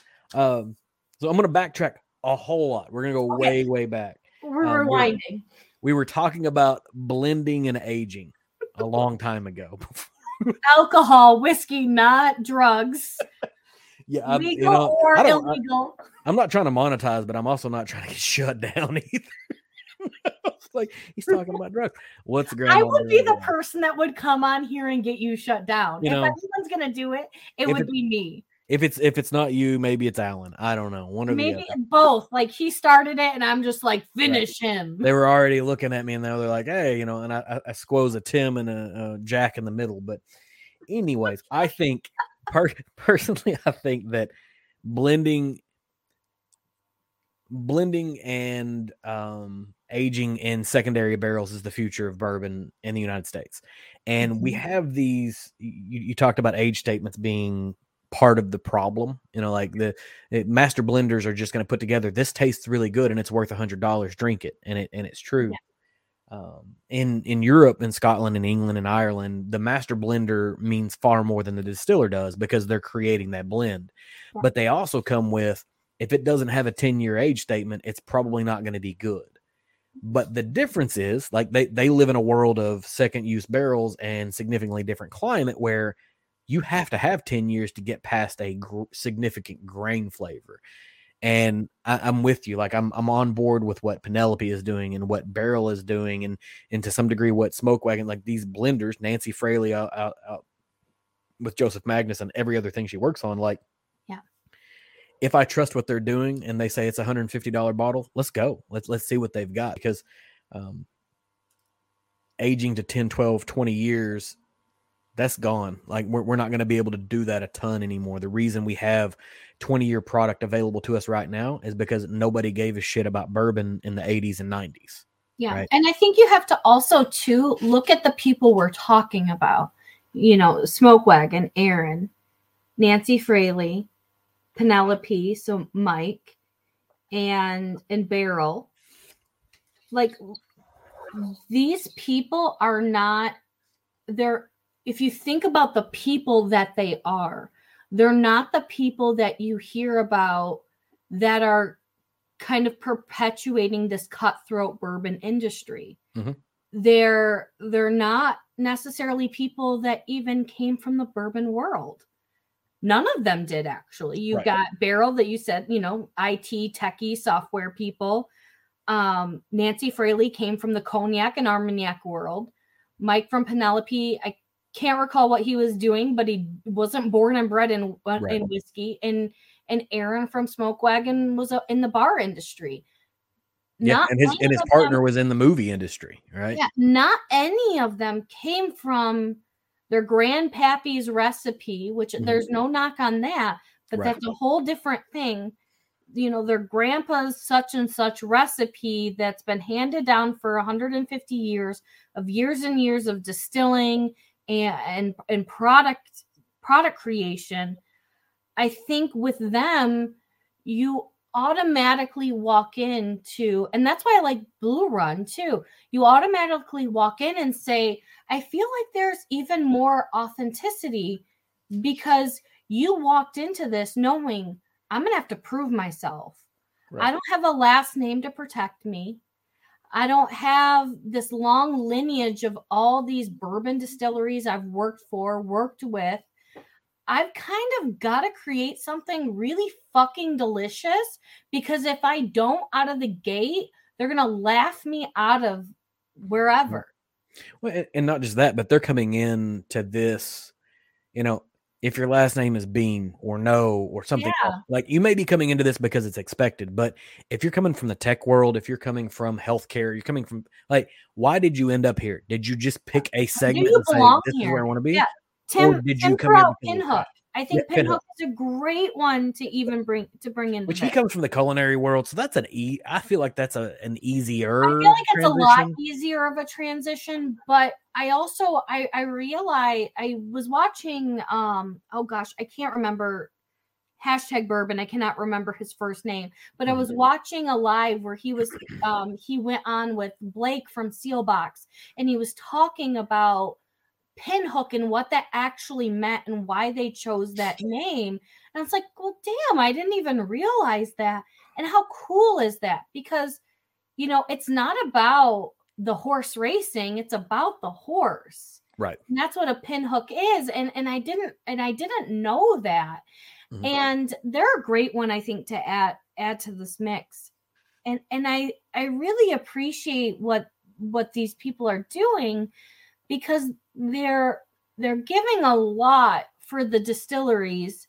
And while I respect that they get to choose, you know, they get to go into MGP or Castle and Key or whomever they're buying their bourbon from, and they get to choose the barrels, but they're still choosing barrels that they didn't make. Mm-hmm. They're choosing barrels that are saying, these are to our standards. We're either going to put them in our warehouse, blend them together, or with Nancy Fraley's situation, she's going to put them in, you know, Armagnac, sherry, cognac cask, and we're going to see what's going to happen. With any situation, you have no idea what's going to happen when you start putting things in other barrels. No idea. Right. You have no experience. It could suck. It could be terrible, right? Like, it's a huge with anything, even if you were distilling the product. like with Starlight, they're distilling and then they're putting in other barrels. You have no idea what these things are going to turn out into.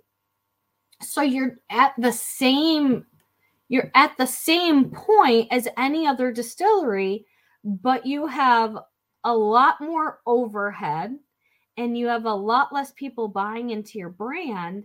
So you're almost, not like say worse off, but there's a lot more on the line. And especially if you don't come from this world, if you haven't worked at every other distillery and bounced around from every place in Kentucky, which is normal and no knock on that, but that's what normal people in the business do. Mm-hmm. If you've worked at Wild Turkey, you've worked, at Jim Beam, you've worked at, Buffalo Trace, you've done your rounds. It's very normal to follow that succession to wherever you decide to land, in your glory years, so to say, or you're from the family of the Beam, Russells, and so on and so forth. So I respect so much of what they're doing, because not only do you have a lot less control, but you don't have these big, huge corporations to fall back on. Yeah. And I know, like, specifically with, I've watched enough of Aaron's lives from Smoke Wagon to follow what he does. And I would assume at a scalable level, like what Pinhook is having to deal with now, what Barrel is having to deal with now, they're not tasting every barrel they purchase. Yeah. They're getting a phone call from a barrel broker that says, we have 100 barrels that are all 6 years old and they're this mash bill. Do you want them? Yeah. And you may purchase them, sight unseen, so to speak. Semi-blindly. And when they show up, they may be terrible. They may be good. You have no idea. There may be 1 out of 40 barrels that are worthwhile for you, and you have to hold the rest of them. But you work your way through them, and this is where the blender comes in so important. And that, I've got the guys from Penelope are going to join me in a month or two, because I want to talk to them about this specifically. Yeah. But like you taste these series of barrels, and you say, okay, well, there's a flavor here, and there's a flavor here, and there's a flavor here, and if I put these together, I may get something. And there's a distinct art form. You're like, distilling is an art form, right? It absolutely is, and aging is an art form.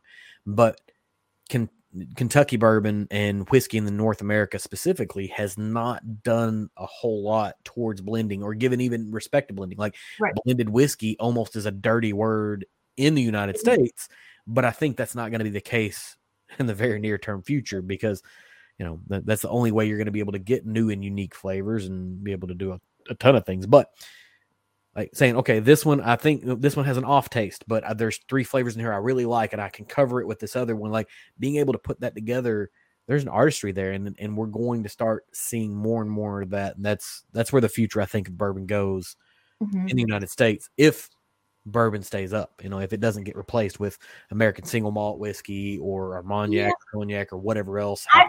Me personally, I with my very little experience of watching this trend move, I think it's going to take quite a bit of time for bourbon to start to decline. I think bourbon's going to fluctuate, and I think we are going to be more open to blending, or at least I personally believe we need to be. Right. Not everything can be of a purist thing, because like you said, Scotch and other whiskeys, blending is what you do. You do not blend other types of whiskeys, and it is an art form, and it might be a little a little dramatic to say, but I feel like you have these distilleries and they're creating the paint, and then these blenders are going through and creating the painting, and it's writing a story. And that's what I think that I love so many blended pieces, many blended bourbons, whiskeys, is because alone, I think the whiskey, the bourbon would have been really good, but all together, it writes the story. And bluegrass specifically, and I've had people tell me like these analogies of all of this, and I'm a little bit jaded, and I feel like a lot of it is bullshit, because I don't have that like spiritual thing about me. I don't have the ability to see things like metaphorically like a lot of people can. But when I tried the bluegrass when we first got it, it was like, I get it. It's like waves. Like the water's like out, and then like the waves come up, they crash into you, and then they kind of go up. Or like as you watch fog come across water. And it's like, it sounds like total bullshit, but when you sit down and have a whiskey that makes you think of things like that, you'll find whiskeys that are like, damn, like, I guess it wasn't bullshit. That's kind of awesome how that did that. So you just said that you don't have that spiritual portion of it, but then you described. I know something really there's a kind. I ain't no bitch, okay? Hold on. Let me go back to this. Where did I write this down? You said something along the lines of I'm a difficult person or a complicated person. I can't remember what it was. I'm all of those. I'm hard to please. That's what it was. I'm hard to please, right? But that can come with complication. That's a unique thing. You added the complicated yourself, okay? Gosh, stop touching me. Or maybe Ian sent that to me on the side, and he was like, "She's complicated." You know, I am. No, he didn't send that. I'm ornery. I'm complicated. I'm not a morning person. I'm literally the worst. I'm the worst. You know, I think I would disagree with that. I mean, you're not planning trips with your family because somebody's going to die soon. So you don't get to carry the worst. I'm just avoiding them, and then just send me the invite when they do die. What's worse? I don't know. At least you're celebrating life while they're alive. You know, there's I guess maybe there's some benefit to that. Yeah. Somebody asked way earlier, have you ever used any nosing kits? I have never used a nosing kit, no, but there is a really fantastic, it's actually a fragrance shop in Detroit, and they are just super amazing. They make their own custom fragrances, and they've put on for myself, and then as well for my group, they've done a molecular tasting and nosing course about whiskey. So so Ian and I did it together, and then I did it separately with Female Whiskey Society, and I'm planning on hosting another one with the ladies here in the next couple of months. So what you do is the owner is a chemical engineer and by trade. So he used to work in automotive chemical engineering, and he quit and opened up a fragrance shop, and it's called Sufmato, and it's in Detroit. So they're a fragrance shop by day and a cocktail bar by night. So they make the fragrances, and then at night they make cocktails, and they pair their fragrances with all of their cocktails. So you'll either get one of their fragrances sprayed on a napkin or sprayed on like a ribbon and wrapped around the stem of their glass. And so he's hosted a couple of classes for us. So what he'll do is he'll send you a half a dozen bourbons or whiskeys, sorry, not bourbons, but whiskeys. And then he will send you the chemical form that makes up the scent that you smell or you taste in that whiskey. So I believe, and I may be wrong, ethyl acetate, if I recall correctly, is essentially banana. And that is why you taste and smell banana in Jack Daniel's, because it is one of the highest concentrations of chemicals in their whiskey. So like those are the things you go over in this class is you smell the chemical, you smell the whiskey, and you taste it, and then you kind of go back and forth. But besides that, nosing kits I've never done, but I've done a couple of his courses. So what it sounds like to me is that you and Sufmato need to create a Female Whiskey Society nosing kit that you could then sell to I've actually talked to him about nosing kits before in the past, because like I've seen the Nose Your Bourbon. It's a fantastic kit, but I'd love something more molecular. I'm a chemistry nerd. One of my short stints in my life is I was going to school for chemical engineering. So I did that for a short time being, and then I got bored of that. So before whiskey, I was really into beer. And so I've always wanted to work in fermentation, but necessarily more like geared towards the beer industry. So I'm total nerd as far as that. And I've actually talked to him about doing a chemical forward nosing kit. And it was something he had interest in. And he's doing really crazy things. We've gone in there. He's dehydrated spirits and then reconstituted them to make cocktails out of them. So he's doing some really cool stuff in his store. But I don't, do I need more things to do? I'm just trying to add to the list. I'm just trying to help you and Ian here. Hey, I'm a hustler. Look, I don't need money. Like, I mean, who doesn't need money? Right. But like, I just love the opportunity to make more of it. Right. I mean, the more money you make, the longer you can extend your trip to Thailand, Bali. I'll just never come back. Well, I mean, you can just travel the world on your Knows Your Kit bourbon, or Knows Your Bourbon Kit. Knows Your Kit. Right. Knows Your Eartha Kit. One of the things that like you can add to it is that, you know, women evolutionarily, biologically are better tasters and smellers than men are. So if you're signing off on it, like there's even more evidence. Right? I've not seen the studies behind it, but I've heard several people say that. That was part of what the episode I did a year ago. I talked about that a little bit and just kind of dug into the science, because I follow a similar vein where once I get into a thing, I'm like, now I've got to know all the things. And then whenever I'm like, I can't understand this, then I'm like, hey, wife, I need you to read this and then explain it to me like I was 8, so I can understand it. Can you bring it down a few grade levels? Right. Yeah. Like I need you to go and read this, you know, this scientific white paper and then give it to me like I'm a common person. So it is there's a lot of science behind it and why it happened evolutionarily. Like you're ultimately responsible for, you know, potentially feeding another human being. And so evolutionarily you become more sensitive to potential off flavors or negative flavors, which means you're also going to be heightened for good and positive flavors because you're wanting to make sure that offspring live forever, right? Like at least as long as they can. But you said something and it triggered a question. How many different majors and or areas did you attempt in college? Well, I started out, my first stint at college was elementary education with a specialization in autism. Oh, no, back up. Okay, hold on. Okay, first one was clinical psychology with a specialization in autism. I have an affinity for that. I have 2 nephews with autism, and it's something I was extremely drawn to. Then I came home, and then I went into early childhood education.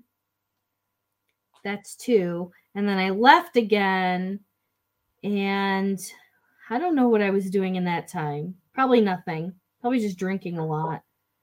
And then what did I do from there? Oh, God. I know I did chemical engineering. I did that for a while. I did culinary. And then I just did education again. So maybe-ish 5-ish. I think I counted 6 in there. But okay, 6. I mean, whatever. Well, I guess you can go back. You can go back to 5 because the final one was sort of a summation of the first 4 that you talked about. Education, psychology, and in engineering. Right. Well, there's no shade there because I don't know how long you went to college. I went to college for 2 years. I had like 800 credits and not one goddamn thing. I could not graduate tomorrow if they would give me like an associate because they felt bad for me. No, I literally had like 180 to 200 credits when I graduated with my I have a shit ton of credits, but I have nothing to get me anywhere. It was one of those things where I got a college degree. I have nothing. You gotta get there's a general studies degree. They can give you a general. I didn't have enough credits, not in any one thing, because for a general studies, I had so many credits in culinary. They don't go towards general studies. They give you like 8 credits, and they're like, okay, that'll do. Like they're like, we don't accept that as. There's not enough of a transfer for culinary there, but It was one of those things that I went back and I got my master's degree solely so I could prove to myself like my master's. No. This is a petty degree. This is a petty degree that I got. I got it to prove to myself that I could actually finish a degree like on time and with decent grades. Masters. You clearly finished the first one. I have nothing. After 10 years. So I went for 10 years. I got a bullshit And I got business. I got a nothing. bullshit business degree. Like you could probably take like 4 courses and be done with it. It's something. Oh, I may have went. No, I don't think I went for business. That sounds like something I should have gone for. Yes, Tim Evans said it, and it is absolutely correct. There is some school that you can transfer to, and you will they will graduate you. So there's a bunch of like bullshit schools around here, and there's these like, I don't know if you've ever seen like the SNL skits for them where they talk about like Everest, and you can go for like dope shopping and. Yep. No, I worked for a bullshit school for a period of time as a financial aid counselor. And it was less than a year. And I was like, I feel terrible about doing this job because we are literally just taking people's money and handing them paper back. Yeah, that's what you do. I mean, I feel like there's so much experience I got out of it. I didn't enjoy, even though I went for a really long time, I didn't enjoy going to school. Mm-hmm. And when I went away to college, I just never went. Like I went, but then I just like slept a lot. I think I went there for the cafeteria and to nap. Most schools have this pesky thing where they expect you to show up for classes. They don't give a fuck if you show up. But they give a fuck if you don't show up for 2 semesters. Like if you don't show up for anything for 2 semesters, because they have this problem where they've got to like manage their retention rates and make sure students are advancing academically, or the federal government starts looking at them for funding, and they're like, wait, you don't have an. So it's not that they really care. They're just like, you're going to cut off our money. And so that's how I learned that, like, if you don't show up for a year, then they're like, hey, you got to take a break from school for a year. Oh, they just put me on academic probation and made me. That was after the first semester. The first semester was academic probation. Then there's an academic suspension. First semester I did fine. Second semester I was on academic probation. Back to back academic probation. And then I went to a community college. So what I think is more important is how many colleges did I go to? Because I think that's more than how many. 4? I think I hit 3 or 4. I can't remember what the number was. Oakland, Mott, OCC. Was it only 3? I feel like it was more. I don't know. Oh, but how many did I apply for? Because then I was like gonna go to Wayne for a BA, and then I was like, I have to fill out paperwork, and I'm kind of tired today. There's a lot of correlation. I got accepted to like 8 schools, but I only actually physically went to 3. Right. There's a lot of correlation here. I feel this deeply. And we're all drinking whiskey on a Wednesday night, coping with our feelings. Right, absolutely. But there's successful careers here, like obviously. And I will say that I tell people it's a lot of luck, but I mean I worked my ass off, and I really, really worked really, really hard. And I've treated the company that I work for as if it was my own company for the past 7, 8, 9 years, however many years it's been. And I'm lucky that I signed on, even though it was a Craigslist ad, I signed on to a company that really exploded.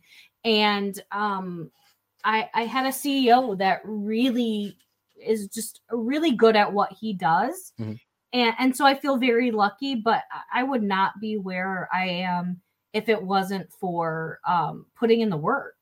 At the end of the day, it's like, okay, maybe I didn't put in the work for school, but I definitely put in the work. It's just different. So then why are you using the term lucky? Like you put in the work? Like I know. Well, I think part of it is your stars align and you're the right place at the right time. But if you don't show up, then I think that right. Like the luck part was being there. The rest of it is on you. Yep. Yeah. Okay. And I think school is great for some people. I mean, Ian's very, very smart and has a master's as well. And there's a lot of places that I know around here that I could never walk in and get a job because I don't have a piece of paper. Yeah. And that just seems insane to me because I think there's so many well-qualified individuals out there. And I think really college, all it says is that for 4 to 8 years, you could 10. sit in a classroom. You showed up. This is the thing. In the short period of time that I worked as a financial aid counselor for a shill of a university, and one of my wife's coworkers, who was very much a later in life non-traditional student, she was wanting to go back to school just to prove it to herself. And I was like, look, it doesn't really matter what university you go to, with the exception of maybe like Harvard, Yale, or MIT. Yeah. If you show up for every class, if you go to the teacher's classroom or to the teacher's office for office hours and consult with them, you will get a C. Even if you fail everything, you'll get a C because you put in the effort, you showed up, you did all the things, and they say you're making progress. And C's get degrees. Like you'll finish. And she ultimately did, and she was able to get a better job, even though it was a bullshit degree. They just saw the piece of paper, and that was the thing. Like these shill of a university, you can find somewhere that will give you that piece of paper, but it doesn't make you a better employee. You make yourself the better employee. Yeah. Yeah. And I'm, nothing to do with bourbon, obviously, but I think it actually is connected to bourbon, because I'm one of those people that I'm a loyalist, and I think integrity is a very, very big thing. Mm-hmm. I'm of the mindset that, I think you have to be very careful in this community. I think there is a community, but I also think there's people that are using it for personal gain. Mm-hmm. And I totally respect those people that are looking to make this as, to make money and a financial thing. I totally understand that. But I think with anything, you have to be very, very cognizant of the people around you and what their motives are, regardless of what you're into, whether it's whiskey or whatever it is.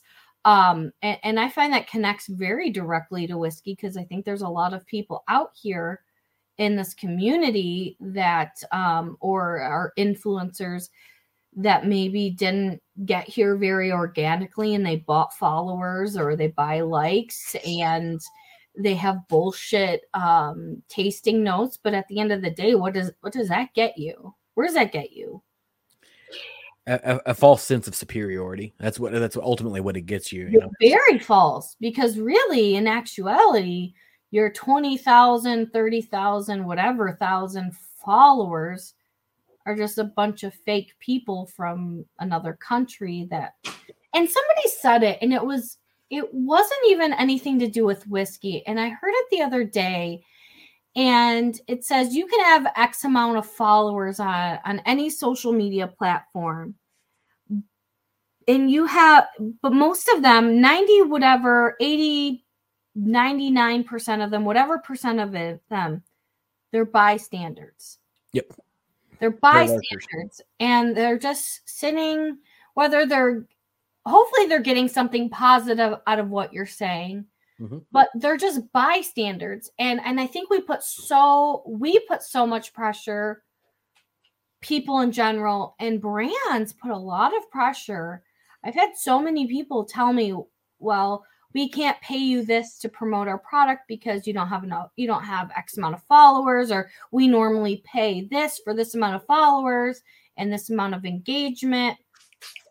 And it's like, well, that's fine. We don't have to work together. Not everyone's meant to work with each other, but it's like, we put so much pressure on these numbers. It's like, I could wake up tomorrow and have 100,000 followers. All I have to do is pay for them. Right. All I have to do is do a giveaway a week, like some people do. And that's fine if you want to do giveaways, but I want people to get something from me, and it not to be just to continue to take and take, because there's so many people taking out there. Yep. So many people giving every little last bit piece of them. And it's like, but for what? Yeah, it's Chris Blattner, the urban bourbonist, and he's also the head of the Bourbon Charity Organization. He and I had this conversation exactly, where we were talking about, whether you're an influencer or not, and engagement. And I have an app that I keep on my phone, and luckily nobody can accuse me of purchasing any followers, because to purchase followers, you have to the minimum purchase is 1,000, and I don't have 1,000 followers. So the benefit is that no one can accuse me of purchasing anything. But I'm just cheap, so I'm never going to purchase anything for more bourbon. I guess let me back up. I have purchased followers, but not for myself. Yeah. So what that means I'm not going to purchase followers, but I will tell you, I will purchase more bullshit to start a new business. No, what happened was one of my wife's friends was getting into TikTok just to screw with her kid, and she was like, she told her kid, she was like, I bet I can get more followers in the next 10 days than you can. And so she was doing it organically. Like she was just trying to grow her own, just to screw with her kid, because her teenage kid was like, I don't ever, like, no, you couldn't ever do that. And I came across this information and I was like, I'm going to buy your followers. Absolutely. I'm going to buy you 1,000 followers. See, that's not like a real like thing. I would totally do that. Right. But not for myself. I didn't tell anybody. I just did it. Right? But there's nothing to do with you. But then I started feeling bad because I was like, well, I don't want her to, like, when these followers eventually fall off, because that's what happens when you purchase followers, they eventually fall off. I don't want her to feel like she's lost her platform. So I was like, I fessed up to my wife. I was like, listen, here's what I did on my own. She doesn't know about this. And she was like, okay, well, I'll tell her. She told her, and immediate message was like just a hand clap, bravo, love, because we're just trying to fuck with a teenager that is trying to be shitty to their mom. Like that. As soon as my kid gets on social media, I'm like, out. I'm done. I'm not doing this anymore. Our children are so technologically deficient in an intentional fashion. Like, when we did the thing, whenever our youngest child was born, when she got old enough to start like playing with devices, we bought her an iPad mini, and she had it and she was able to do stuff. And when the second kid came along, then they had devices, they have, things to do. One day we just didn't recharge the iPad. Yeah. And they never asked about it. Yeah. And our son has the Amazon one, the Kindle. Yeah. But he can only play games on it, but he very rarely plays it. He likes video games. Yeah. And he's obsessed with Mario. These kids have no idea of technology, so I don't even worry about them being on social media, because like the oldest child is into like competitive dance now, because she chose it. She decided she wanted to do it. Like, it was one of those things. They sent the email, like, she's been doing dance. We were like, hey, they sent an email. Do you want to do competitive dance? We were just telling her because we thought she would say no. We're going to make the offer. And she's like, no, I want to try that. And I was like, oh, backfire. Gonna buy so many leotards and tutus. Well, it's not even that. It's like, we've got to leave her there for an extended period of time, which means she's got to have a cell phone now. Ooh. In case she needs to get a hold of us, because I'm not sitting in the parking lot for 3 hours. No, I'm going home. You're one of those cricket phones. Right.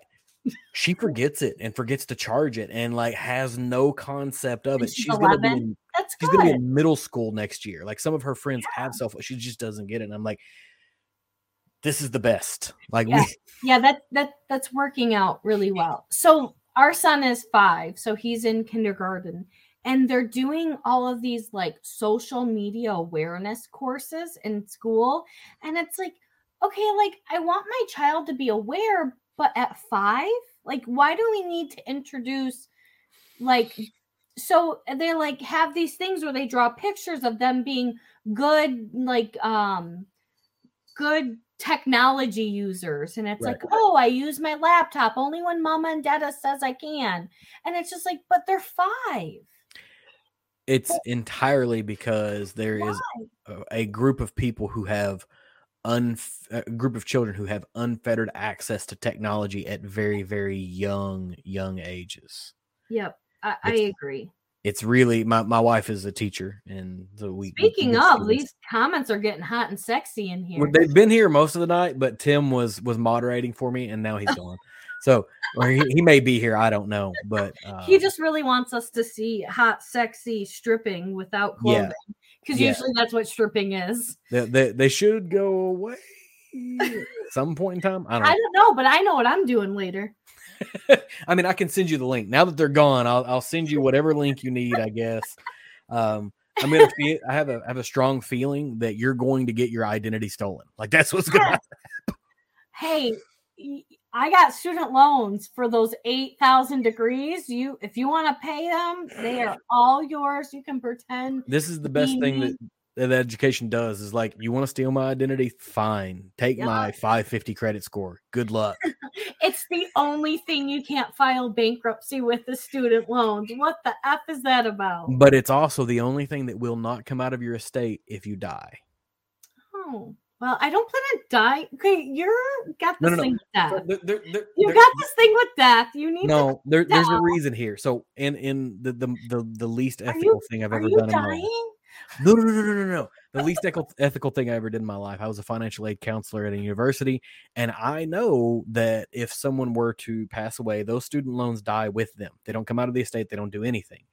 And one of my students, I had heard a rumor that one of my students had potentially passed away. And so I requested every single dollar I could on his behalf so that money would go to his family. Oh, and then it would just wipe away.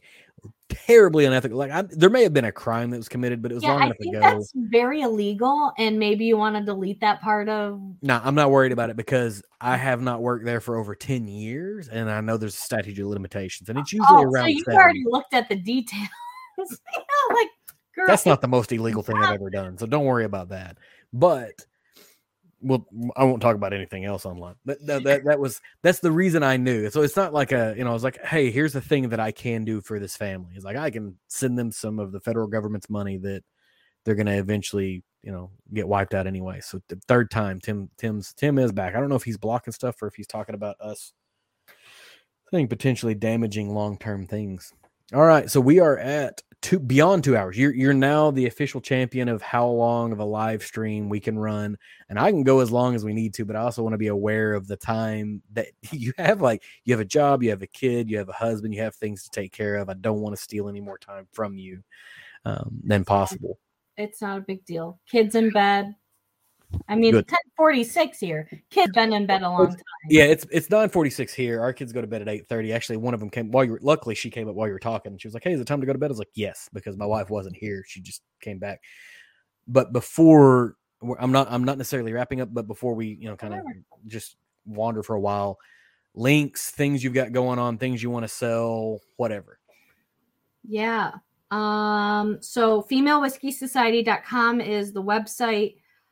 I've been really bad with it. I'll be honest. I haven't been updating it as much, but you can find out where you can get merchandise and all of those good things. I would show you the 3-quart bottle, but you know what? I've got one right here.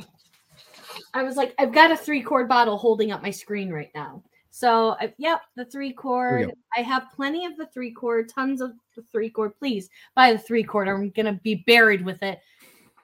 My student loans will not go away, or my student loans will go away. This 3-quart won't. And I will say, I think 3-quart is one of those tough ones because either people don't know enough about it to buy it, or they have preconceived notions.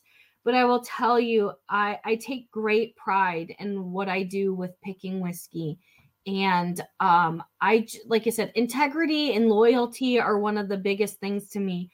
I would never expect anyone to spend their hard-earned money on something that I thought was mediocre. And I'm very, very picky. I tried 11 single barrels, maybe more that day. I got very drunk, but I'll tell you, I picked this way before I got super drunk. And this one is it's 115.8 proof, but it was something about it. It was just, I think it was fantastic, and it deserves to be drank. And Tim, he bought like 12 of them. So, that one, and Bluegrass is gone. So I shouldn't really talk about it, but the Bluegrass is gone. I absolutely, I had 2 bottles of it. I've got one that I'm drinking. I gave one to my local liquor store, and it's got all the things. The Bluegrass one has all the things that I want. It's a dark flavor, and I don't know a better way to phrase it right now, but it's got a dark flavor, and I like things that are dark. Like my coffee is black because I want it to be dark and bitter like my soul. Oh my God, I say the same thing about myself. Yeah, it's a thing, but the 3-quart is like, I bought 2 bottles of it, gave one of them away to a friend who runs a local Facebook group. they're good bottles. And what do you usually do? Like, is this a Line Morgan's Pocket fund, or what do you do with your money from the barrels, if you want to answer? No, I do not line pockets. The bluegrass, that one we didn't do anything particularly with, but New Riff and Three Chord all went to New Riff has already all gone to charity. Any profits from the New Riff have all gone to charity. The Three Chord, as soon as we sell it, and all the profits will be going to music charity here in Metro Detroit. We have partnered with it's called the School of Rock. They're based out of Royal Oak, Michigan, and it is during the day and nights and weekends. It's a standard a school where kids can go and get music lessons. They can go get guitar lessons, drumming lessons, and then they have a band that they put together and do shows. But for those kids that need some sort of assistance with paying for their lessons, paying for their instruments, the school has a 501c and will be donating all of that money to the 501c. The New Riff was partnered with a few other different charities. So the New Riff I did with that short candle sale and a few other events that I did throughout all of last year. The New Riff went to Dignity Matters, which supports low underfunded communities, as well as homeless females get access to feminine hygiene products. Mm-hmm. And then we did the Women's Law Center out of Chicago, which provides attorneys, lawyers, litigation support for women who are underserved or were wrongfully terminated and need some sort of representation. Whatever it may be, they offer low and no cost attorney services. Habitat for Humanity. I just try, I try to find grassroots charities to donate to, mm-hmm. And then mixing in like a few bigger ones. So the barrel picks I do, I'm not looking to make any money. That for me, that's just, I'm putting all my own money out. But for me, that's just a way to support my community. I don't need to make money off of these barrels. I really enjoy the process. I feel like the process of going and doing a barrel pick is so fun and exciting and so much more that I'm getting way more out of that process than I ever would out of the money that would come from it. So anything from the barrel picks all goes to charity. I don't keep any of that. If there's any money kept, it's just to be able to afford to do the next pick. Yeah. And I guess maybe if you didn't know beforehand what the answer was going to be, the way I phrased that question may have been slightly inappropriate, but I already knew the answer because I've purchased the bottles from you in the past and I know where the money is going. And I mean, even if it did go into your pocket, it doesn't matter because the bottle's still delicious, but yeah, you're not making a ton of money off of a single barrel. Even if you were collecting that, you're not making a ton of money. It's not a, it's not a clear path. What was really nice with the 3-chord is the 3-chord themselves offered to lower our costs substantially as they're part of the donation to the music charity. So costs would have, I think normally, I don't even remember the cost, but it was normally $50 a bottle. They lowered it to like $30 some a bottle. And those aren't the accurate numbers. I just don't remember. So they lowered the cost significantly so they could give to the charity as well. Because I mean, 3-chord is a music brand as well. My husband comes from a music family and we just wanted to do something with music. So, I like to do female-oriented, female-based charities, but I felt with the 3-chord, it was just right to do something music-related. So we're almost at 3 hours, and I do have to cut off at some point. No, we do. We have to stop. We can't go all night. I could. I absolutely could. Like the conversation will flow there. And we'll have to do this again for sure. I truly appreciate you coming on and doing this. I hope you answered your 5 to 8 questions. Yeah, no, there's the 5 to 8 questions plus the stack of post-it notes right Oh here. no, Like that's what I look like with to-do lists. This My is office all is the things that covered. we actually covered. Like everything was covered. There was not anything that was missed. Everything was covered. There obviously will be more anytime you come across something else that you want to talk about. You've got something coming up. If you've got a new single barrel pick that you want to promote, I will absolutely show it to the 14 people that are going to listen to this on a podcast and the 40 people that are going to watch it on YouTube or whatever. I appreciate you being here. I'm going to dump you out. I'm going to hit the outro. I appreciate you being here tonight. Yes, thank you so much for having me. For sure. I really appreciate it. Absolutely. So thanks for joining me for tonight or today or whenever you happen to catch this. I hope you find this episode entertaining. If you did, please leave a review and hop over to Morgan's Instagram, to her website, whatever. Pick up one of her single barrels if you can. Also, leave a comment if possible. Hit me up on social media at Twitter or Instagram using Embellish Pod. Give me a follow so you can keep up with what's going on here. I can be found at www.embellishpod.com with all of my links, accounts, contact details, whatever else that you're looking for. Oh no, that we're getting hit again by my folks over here on this. Give me just a second to remove them. All right. I'll be back again next week with another episode. So until then, cheers and thanks for hanging out.